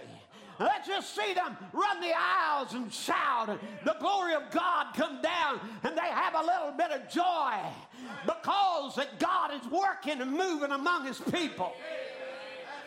Pharaoh's got his spies around. But I say, hey, Pharaoh, if you don't like that, what's this? You ain't seen nothing like. We are full of joy and full of glory because it's going home time. It's going home time. And it ain't people just empty bubble dancing, but it's holy lives under the influence of the Holy Ghost. Brother Branham said in putting on the whole armor, he said in Noah's time they had those great giants, and today they got great intellectual giants in the land too. That's right. I hate to say this. If there's one here, I hate to say this. If there's one here, I hope I don't hurt you, but it's Satan's spies again. What? Sure, intellectual giants come around to prove that all the shouting and saying amen and going to the altar and breaking up because of your sins, that's all just emotion. See, that's the scientific giant. That's the intellectual giant. There's no such a thing. Walk up dry-eyed and say, well, I'll just join this church. Well, I believe Jesus Christ is the Son of God. He says Satan does too. No sign that he's saved. It takes more than that. It takes a new birth. That's right. Amen. That's right. See the word. It takes a new birth. Not just saying that. It takes something that happens in here that makes you different. Hallelujah. Now, that's why it's got to be something more than just church attendance and saying, I believe the message. And your life is messed up in pornography. And you're pulled down into anime and all these video games and your sex sins and defilement and all kinds of things that going on under the cover of the name of Christ. Got to be more than that. Amen. He's coming for a spotless church without spot or wrinkle, without a blemish. People that's on fire for God. People that are prayer warriors. People who will draw their sword against the enemy and say, we're not going to let the devil one more day have triumph over us. Today is the end. Today is the last day. This is the last day, slave master. You won't be my master from this day on. Amen. Remember, Christ and the true church is a continuation of the book of Acts. The book of Revelation shows how the Antichrist spirit will come in the church and defile it, making it lukewarm, formal, and powerless. I want you to know the Antichrist ain't out here. The Antichrist comes right within the same movement. And it wants to make it lukewarm and formal and powerless. It exposes Satan, revealing his works, the attempted destruction of God's people, the discrediting of God's word, right down to the time he's cast in the lake of fire. Satan fights that. He cannot stand it. Satan knows that the people get the true revelation. Here it is, true revelation. Not just revelation, true revelation. Not just an intellectual understanding, true revelation of the true church and what she is and what she stands for, and that she can do the greater works. She will be an invincible army. Is somebody with me? Amen. There was something happening in this Passover that when they left out of there was nothing that Pharaoh could do could stop them. They become an unstoppable army. Amen. And the Red Sea could not hem them in. God just made a way right through it and drowned all their enemies behind them. And I want you to know that the church of Jesus Christ is a triumphant church who knows her position, who knows who she is, who has met God themselves. Amen. And if they get the true revelation of the two spirits within the framework of the Christian church, and by God's Spirit discern and withstand the Antichrist spirit, Satan will be powerless before her. Hallelujah. Hallelujah. I believe we're that church. I'm not just talking about Evening Light Tabernacle. I'm talking about that bride from around the world. She's that church. A triumphant church. An undefeatable church. A people who know their God and can do exploits. They'll run through the troop of death and leap over the wall. Hallelujah. Jump between dimensions. From here into eternity. Oh, and Brother Branham talks about this, and he cares. Do you care? He says, now there is the two churches. Both of them called the church. One of them born at Nicaea, and the other was born at Pentecost. Which one have you been born at? Are you with me? Amen. And we come through the church ages to prove it, the one's against the other. One's a fine, dignified, intellectual church with fine scholars and so forth. And the other is class, a bunch of holy rollers. Oh, yeah, I'm reading from He Cares, Do You Care, after the seals. The other is classed, a bunch of holy rollers. I wonder, when's the last time you've been classed as a holy roller? Amen. Oh, it was at the beginning, drunk, illiterate fishermen. Not drunk on wine, but new wine. And it's the same thing. It's still classified the same category. One of them is scientific. The other is spiritual. One is scientific arrangement. The other is spiritual discernment of the word. One is scientifically arranged with groups of men and intellectual bishop. The other is absolutely born of the Spirit of God and lives by the Spirit of God and performs and makes to come to pass the words that God promised. It shows what toxin you're taking. Have you got educational toxin? Have you got the Holy Spirit toxin? Brother Branham was talking there about a vaccination, a cure for sin. Amen. The educational toxin will inoculate you against the Holy Ghost. educational. This educational, we're refined, now, brother. We've got knowledge, and we got our horn-rimmed glasses on and look over our nose and our books, and we're just stand, we can't stand, we can't move more than a foot or two from the pulpit. And I tell you, better, but nobody say amen or no hallelujahs anymore. You've taken a toxin. It's a poison that has poisoned you against the Holy Ghost and has inoculated people around the message against the moving of the Spirit. Are you with me? Amen. But the Holy Spirit toxin will inoculate you against sin.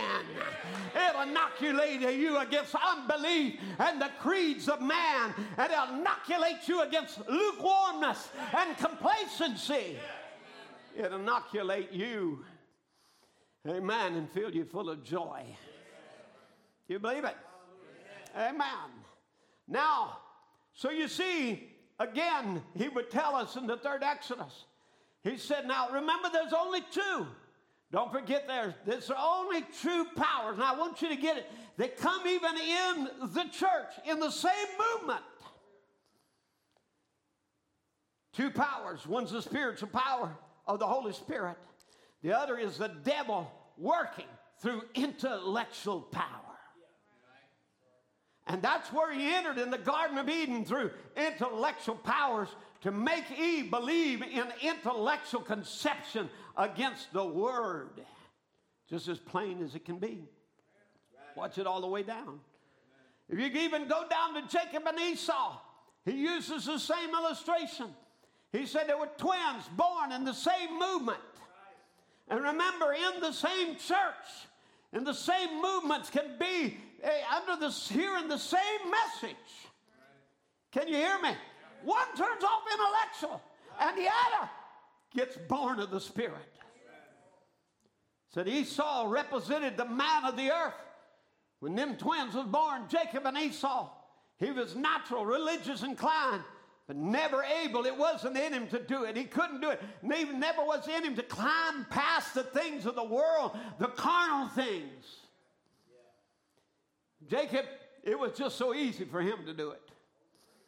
Amen. One purpose Jacob had. You remember Jacob's purpose? He longed for that birthright. You wonder what the birthright is? It's just the right birth. Amen. That's what the birthright is, just the right birth. And Jacob longed for the right birth. If I'd have been born right, if I could have been born first, I would get the blessing. And I want the blessing. But I was born a little late. But Jacob means the heel grabber.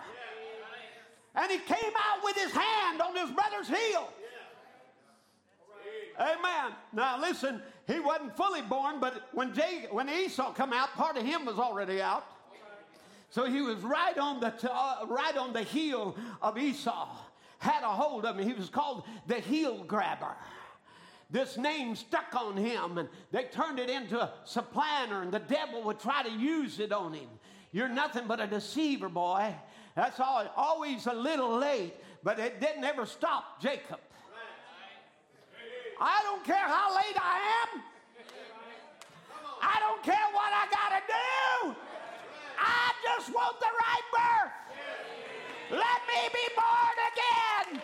Let me receive the inheritance, whatever I got to do. You see, that spirit of that one birth is still represented in the world today. And it's coming to a head now, the spiritual believer and the carnal man. Carnal believer. No one couldn't say they wasn't both religious. They both are. Amen. They didn't say one served an idol, the other served God. They were both servants of God. Amen. But remember and look close to the scriptures. Not everyone that says, Lord, Lord, will enter in, but he that doeth the will of my Father. Amen. That's a carnal believer today. Oh, as long as I just go to church, ain't that good enough? You know, what difference does it make? See, that's Esau's group. You know, he still makes fun and despises the birthright. He don't care for it. But Jacob loved it.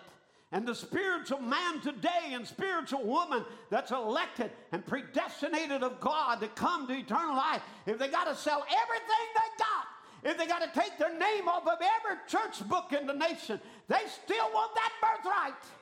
It's the only thing that matters to them. Just get that birthright, that's all. No matter how and what level they have to come on, if they have to get down to the altar and cry boo-hoo, if they have to run through the places and go back and make things right and sell and become a pilgrim and a stranger, it doesn't matter. They want the birthright.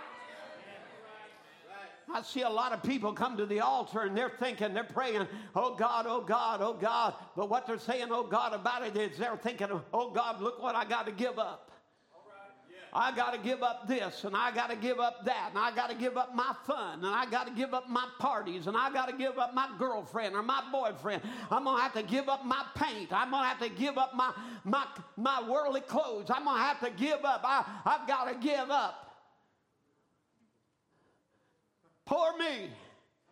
And they're boo-hooing, all right? They're crying about what they're going to have to give up. But I tell you, if you can just stop for a minute, quit worrying about what you're giving up and thinking about what you're going to get. Because what you get is going to be greater than drugs and alcohol and parties and women and sex and violence and all the other things. Amen. What you're going to get is Jesus. Amen. And when He is a great pearl of great price, and you get a hold of Him, brother, you get everything. You put everything good back in your life. You seek first the kingdom of God and His righteousness. Everything else will be added to you. It ain't what you're giving up. But now today, men stand in the pulpit with such intellectual and speech making and education till they can explain the power of the Holy Spirit away from the Bible, and they can explain divine healing away.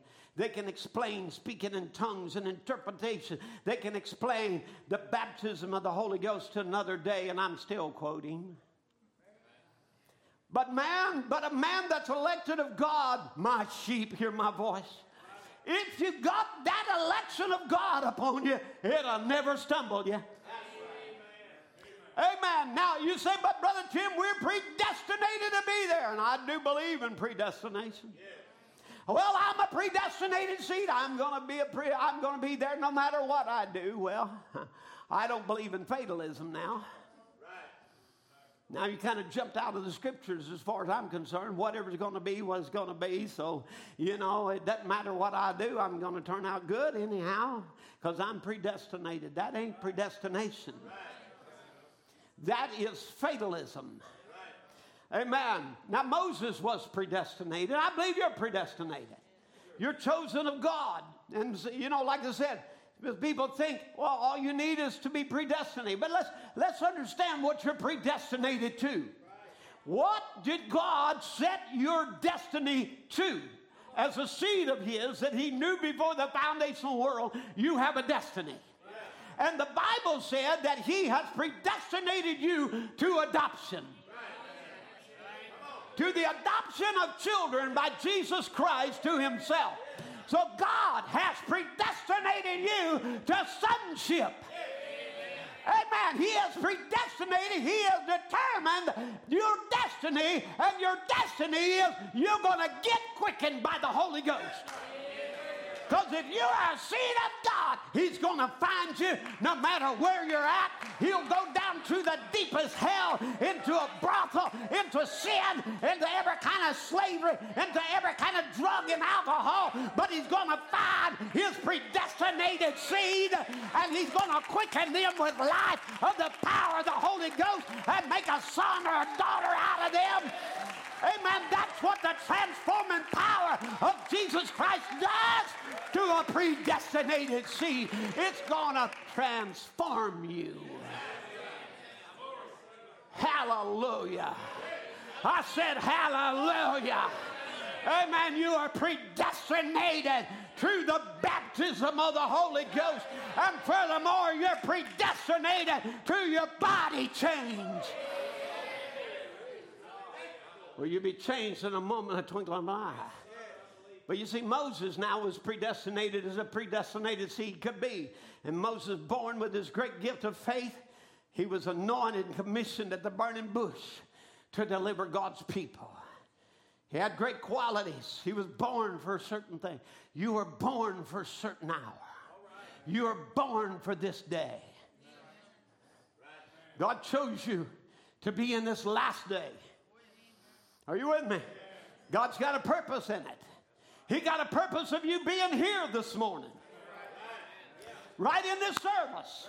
Maybe a week ago you'd have never dreamed you'd have been here, but you're here today because God had a purpose of you being right here. Amen. See, if you can only get to that place, how much trouble you save God and yourselves. Amen. Just to find that purpose. Where am I supposed to be? Amen. Moses was born and he was brought to place, and that seed was laying there with an intellectual conception. Now think of this. You see, an intellectual conception, and with all the faith, he was born to deliver the people. Yet it never came to life until that light from the burning bush flashed across it, until he seen not something he read about, but something he seen with his eyes, something he experienced. Something that spoke to him, and he spoke back to it. Oh, how did that bring things to life?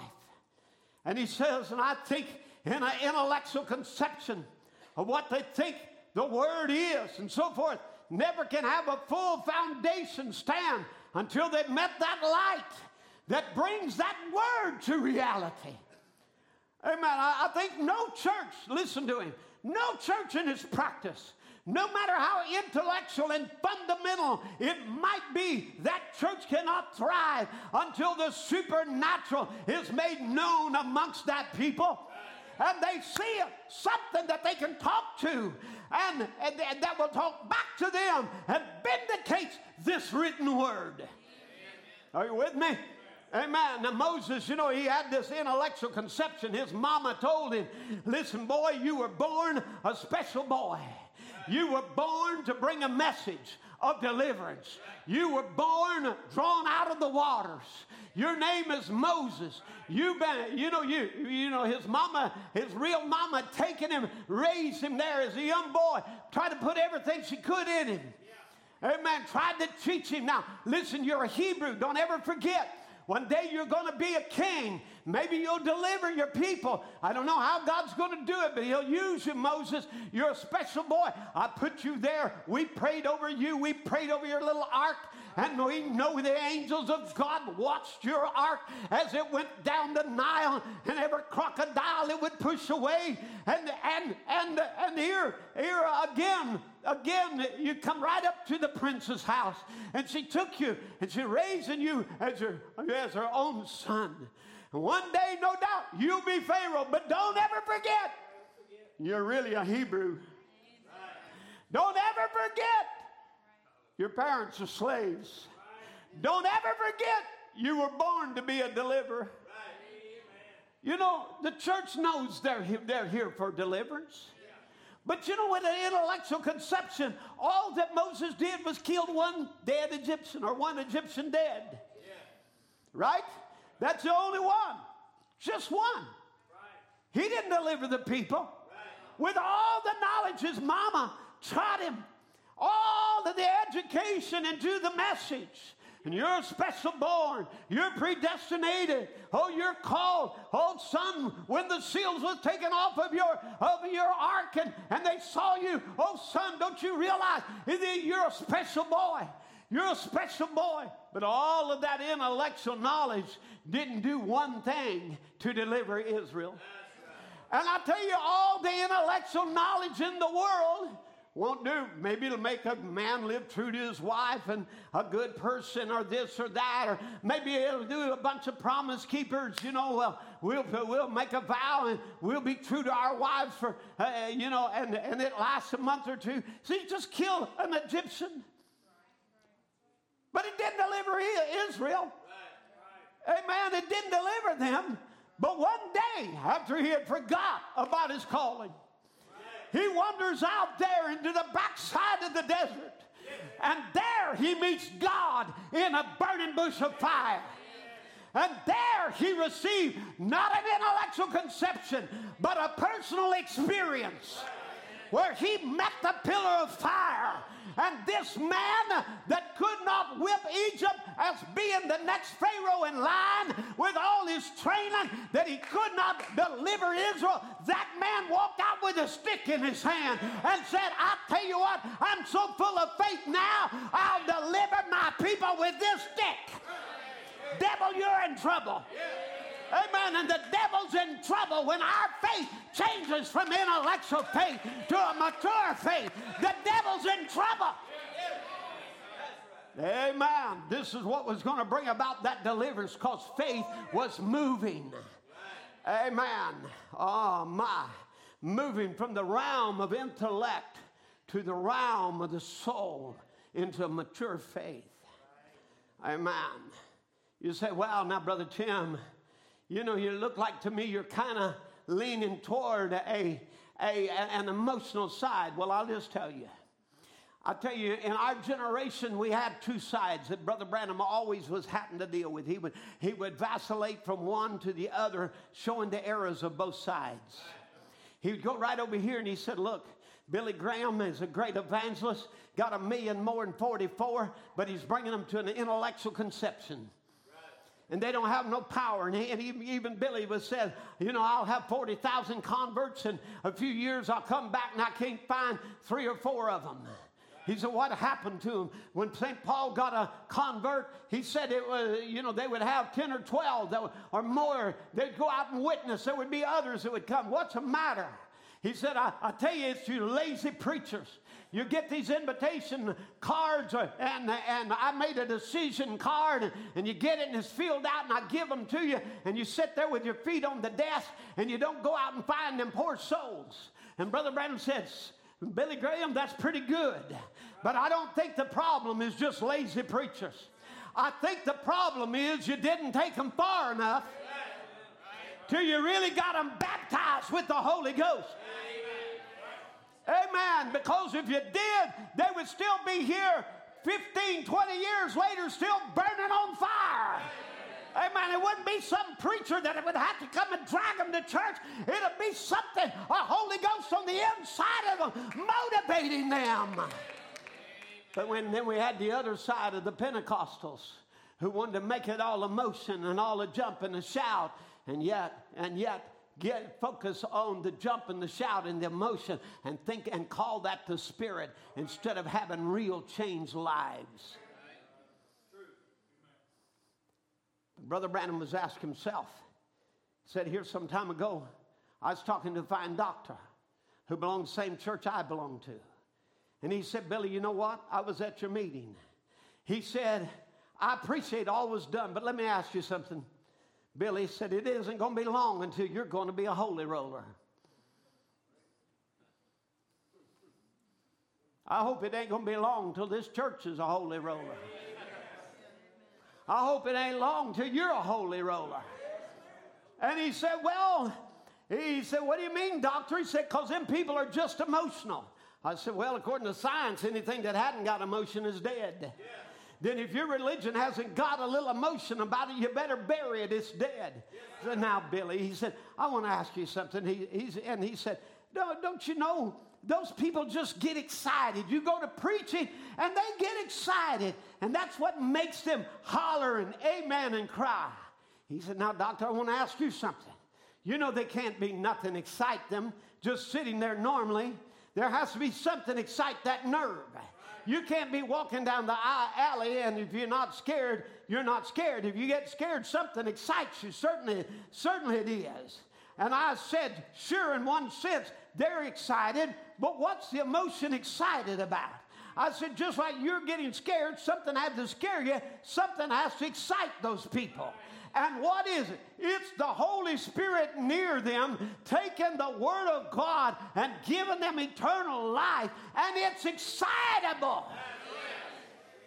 Amen. How many of you find it exciting?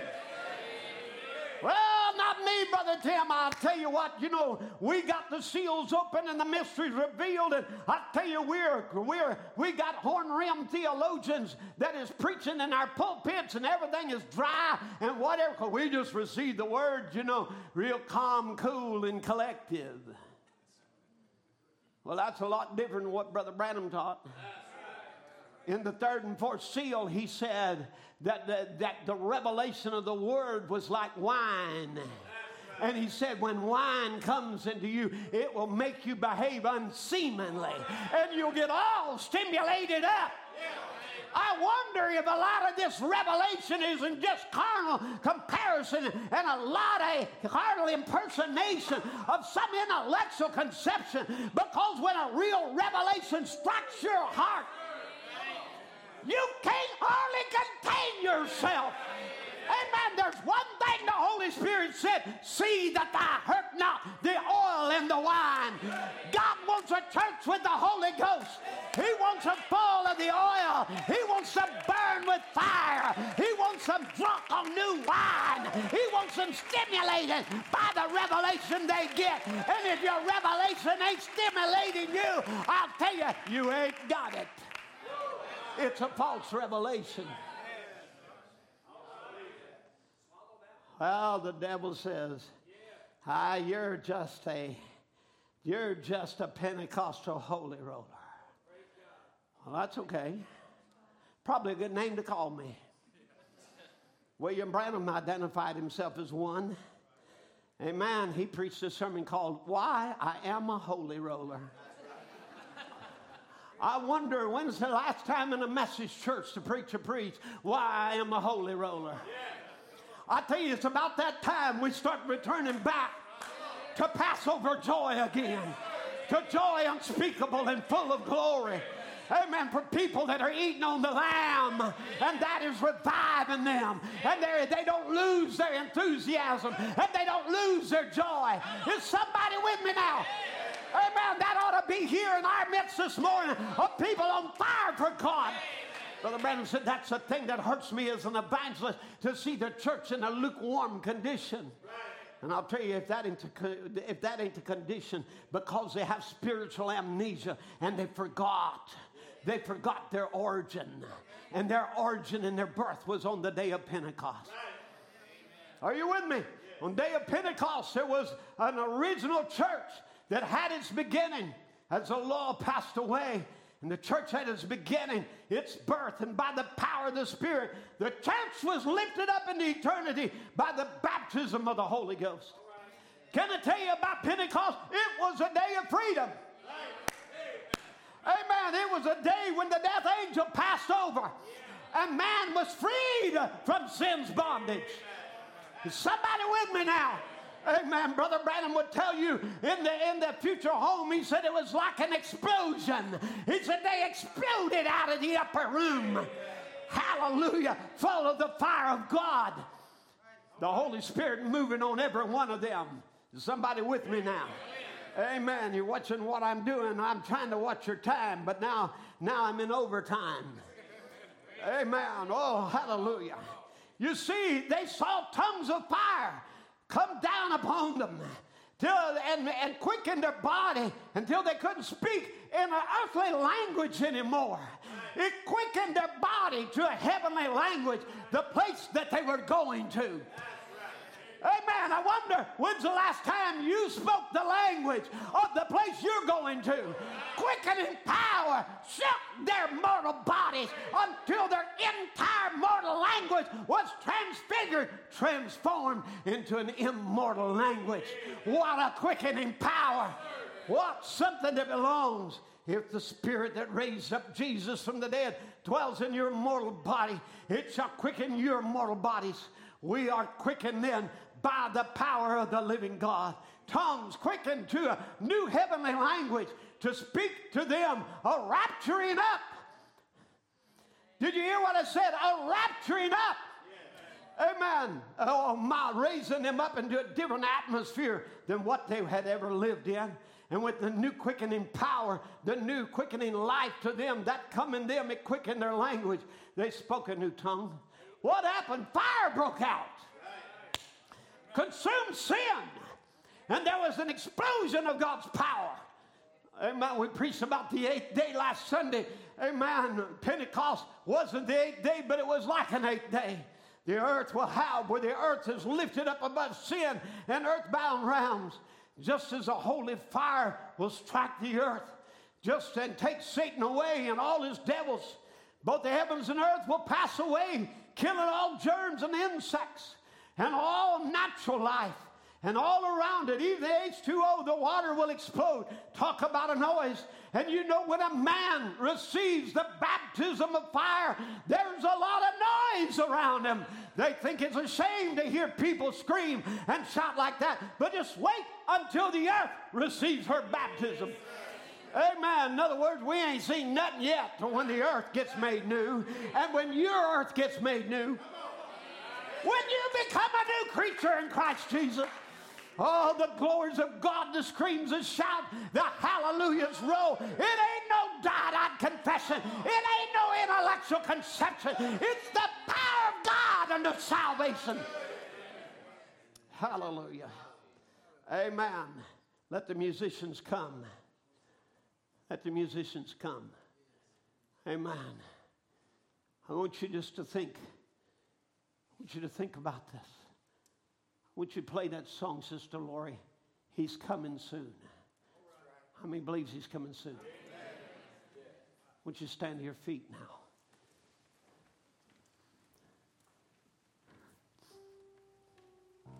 And when you stand to your feet, I can preach 30 more minutes. Right, Brother Jason? Amen. Hallelujah. You know, the other night, Brother Joe preached an awesome message on your Shamgar moment. You're in a Shamgar moment. Holy Spirit fell, and we had young virgin girls shouting, rejoicing, running. You say, well, what do you think about that, Brother Tim? Wouldn't you kind of embarrassed that everybody around the world's looking in on your service and seeing people behave like that? Well, let me read you from the message, Pardon. And for you intellectual theologians, this is in October after the seals were preached. I get among Christians sometimes who claim to be sainted men, women of God. They're ashamed of a testimony. They're ashamed to say amen. They're ashamed to sing the songs of Zion. They're ashamed everywhere.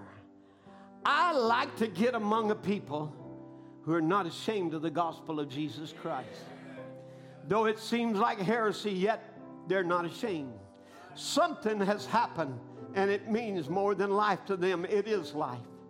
It's life eternal because they've accepted God's substitute. I like this kind of singing. When I was back there praying for some people a few moments ago that just been brought in, this not being a prayer service, just to speak, I was in there. I could hear the songs and the clapping of the hands.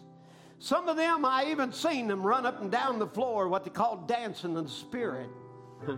Must kind of look like some of our young ladies were doing on Wednesday night. At first time I was a critic of that when I first saw the Pentecostal people dancing in the spirit. And I thought, what is this? It must be a bunch of nonsense. But then I got to reading the Bible. I wish some of these message preachers would read their Bible.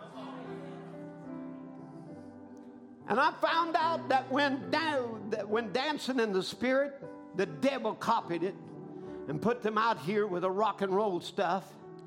But the real genuine dance come from God. That's exactly. And always a dance was victory. When David slew Goliath and that little ruddy-looking boy come dragging the head of this giant into the city, the people met him dancing. They had victory. You remember when you slew the giant in your life? Hallelujah. You remember the testimony of that when you come dragging that giant's head through the church, glorifying God that he was was the same yesterday, today, and forever. That God was visiting his people and wasn't no uncircumcised Philistine going to be able to bind and chase the armies of the living God and defy him. He says they had victory.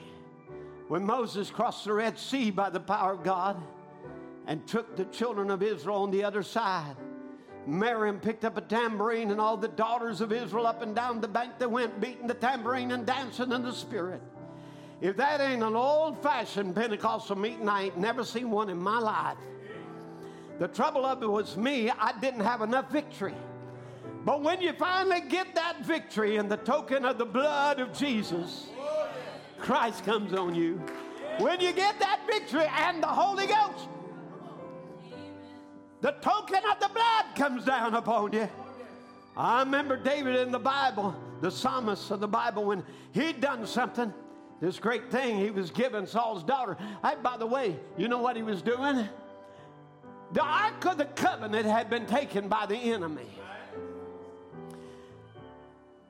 And you know, David heard it had been moved into a man's house, and he's getting a lot of blessing from it. And he said, I want that blessing back in the church. And we're going to move it back to the tabernacle. We're going to bring the word back in the church. And when David saw the word returning, he began to dance in the Spirit. And around and around and around he went. Why? He saw the word returning. Amen. How many of you today, you say, we've seen the word returning? Amen. Then it ought to make you rejoice on the inside of your heart. I see the word coming materialized. I see God moving in his people. The ark had been away from God a long time. The visible presence of God, the pillar of fire hanging over this ark. Philistines had come and took it. And David ran out before the ark and danced before the Lord, singing the praises of God. And Saul's daughter seemed to be very much embarrassed at that man's action. You know, she was Saul, the king's daughter. Her husband, her young, handsome husband, had cut up and misbehaved himself in the presence of all the people, the king's daughter. David said, well, if you don't like that, then watch this. And around and around and around and around and around he went. She was embarrassed. And God cursed that woman with a curse. And barrenness was her curse. Now, if you want to be barren, then just go ahead and scoff and make fun. But I tell you, we got victory through the blood of Jesus. I'm telling you, there's some Passover joy. Amen. When we realize loved ones are coming back home. Amen. When we're hearing the knock on the door and we hear the sound. Amen. It's not the death angel. It's our children coming back into the ark. It's people coming under the blood. Hallelujah. It's the people that said, we're leaving here. We got every reason to be happy. We got every reason to have joy. It's joy unspeakable and full of glory. Hallelujah, hallelujah, hallelujah. Glory to God. Amen. Oh, hallelujah. If you know anything about the message, Pentecost was your pattern. Amen. Why don't you get that back to the pattern, amen, of the Holy Ghost? Well, Brother Tim, I got the Holy Ghost and didn't know it. You didn't get the Holy Ghost. You can't get the Holy Ghost and not know it. When it comes on the inside of you, it's deity. It's a fire. It burns out sin and darkness and unbelief. Well, Brother Tim, what we got is without sensation. Well, I got it. We didn't go to get a certain sensation, but it's the person of Jesus Christ in you doing the same works that he did, bringing your life subject to the Word of God. That's what it is. It's not an emotion. It isn't jumping up and down and running the aisles. It's Jesus Christ coming in a personal experience in your life. And with it comes all the joy. All the joy. I believe he's coming soon, don't you? I believe we're moving from barrenness into a woman that's under expectation. Hallelujah. I'm getting pregnant. I see a church getting pregnant with life. Amen. Life in the body is a sign, is a vindication. The rapture's at hand. And I believe we're seeing life in the body. Don't you?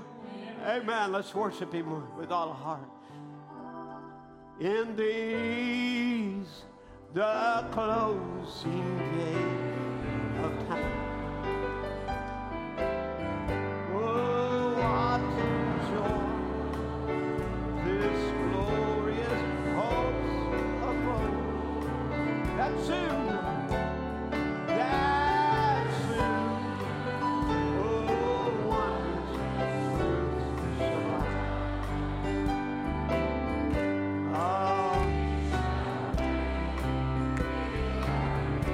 And Lord, Lord, can you sing it now with all your heart? He's coming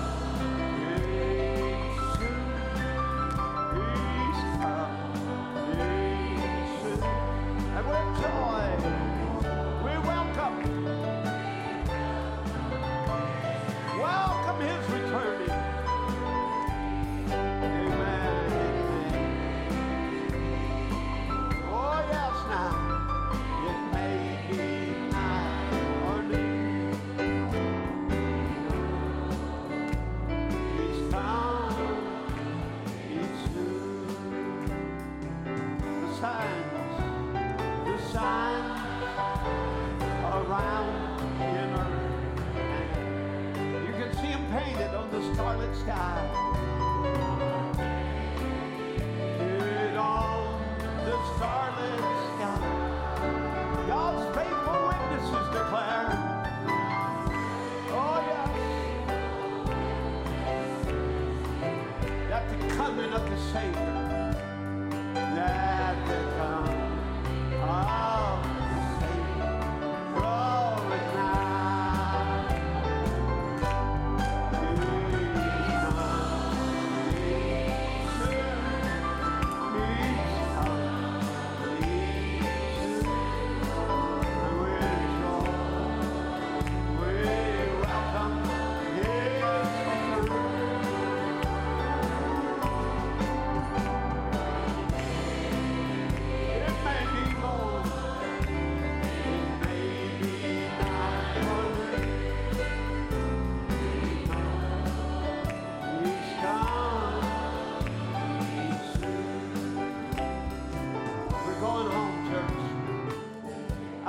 Bring that scripture back to you one more time before that I close my part of the service.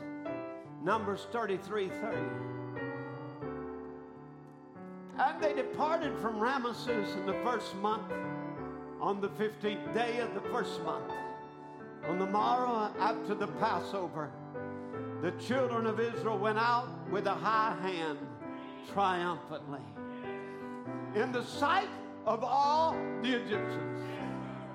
I can't wait till we make the devil squeal. Amen. We're here right now in the last night. The last night. For the Egyptians buried all their firstborn, which the Lord had smitten among them upon their gods, and also the Lord executed judgments, leaving the gods of the world dead. Now give me that last verse of that song. I want you to think of this. When they went out triumphant, they said, you're forgetting something. Remember, Joseph made us give him a promise. Take my bones with me. Amen. When you leave from here, take my bones. So they got the dead joined with the living to go in their exodus. And I tell you, you might just think they're a bunch of bones, but these bones are going to live again. The dead in Christ will rise first, and we shall be changed. We aren't leaving a hoof behind. Even the dead in Christ come to join us, and we leave together. Hallelujah! Amen. Oh, dry bones, hear ye the word of the Lord. These bones shall live, saith God. The loved ones we have put down in the grave shall live. They shall be changed in a moment, in the twinkling of an eye. Amen. Amen. Just any moment now. Just any moment now. This could be the day. This could be the morning when those young men and women from that other dimension walks in this building, or wherever we're at today, or tomorrow as we go to work, sit on the seat of the car beside us, and you're changed in a moment. This is not a fiction story. It's laid out in the very types of the Bible. And you talk about a rapture joy. You're talking about a Passover joy. When we see them. Oh, I was recounting to my wife yesterday. I saw my mother.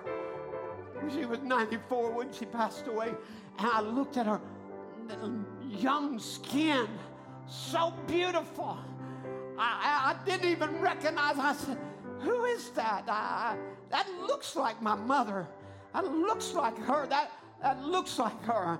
And I looked around for somebody. Brother Ron, I saw him. I said, Brother Ron, that woman looks just like my mother. She said, it's me, brother. It's me, Tim. And I've just come to tell you, you're well thought of over here. I'll tell you, church, they're waiting on you. And they think real well of you. There's a people that's alive and remain at the coming of the Lord. Amen. Who will gather together with them and be caught up to meet the Lord in the air. And we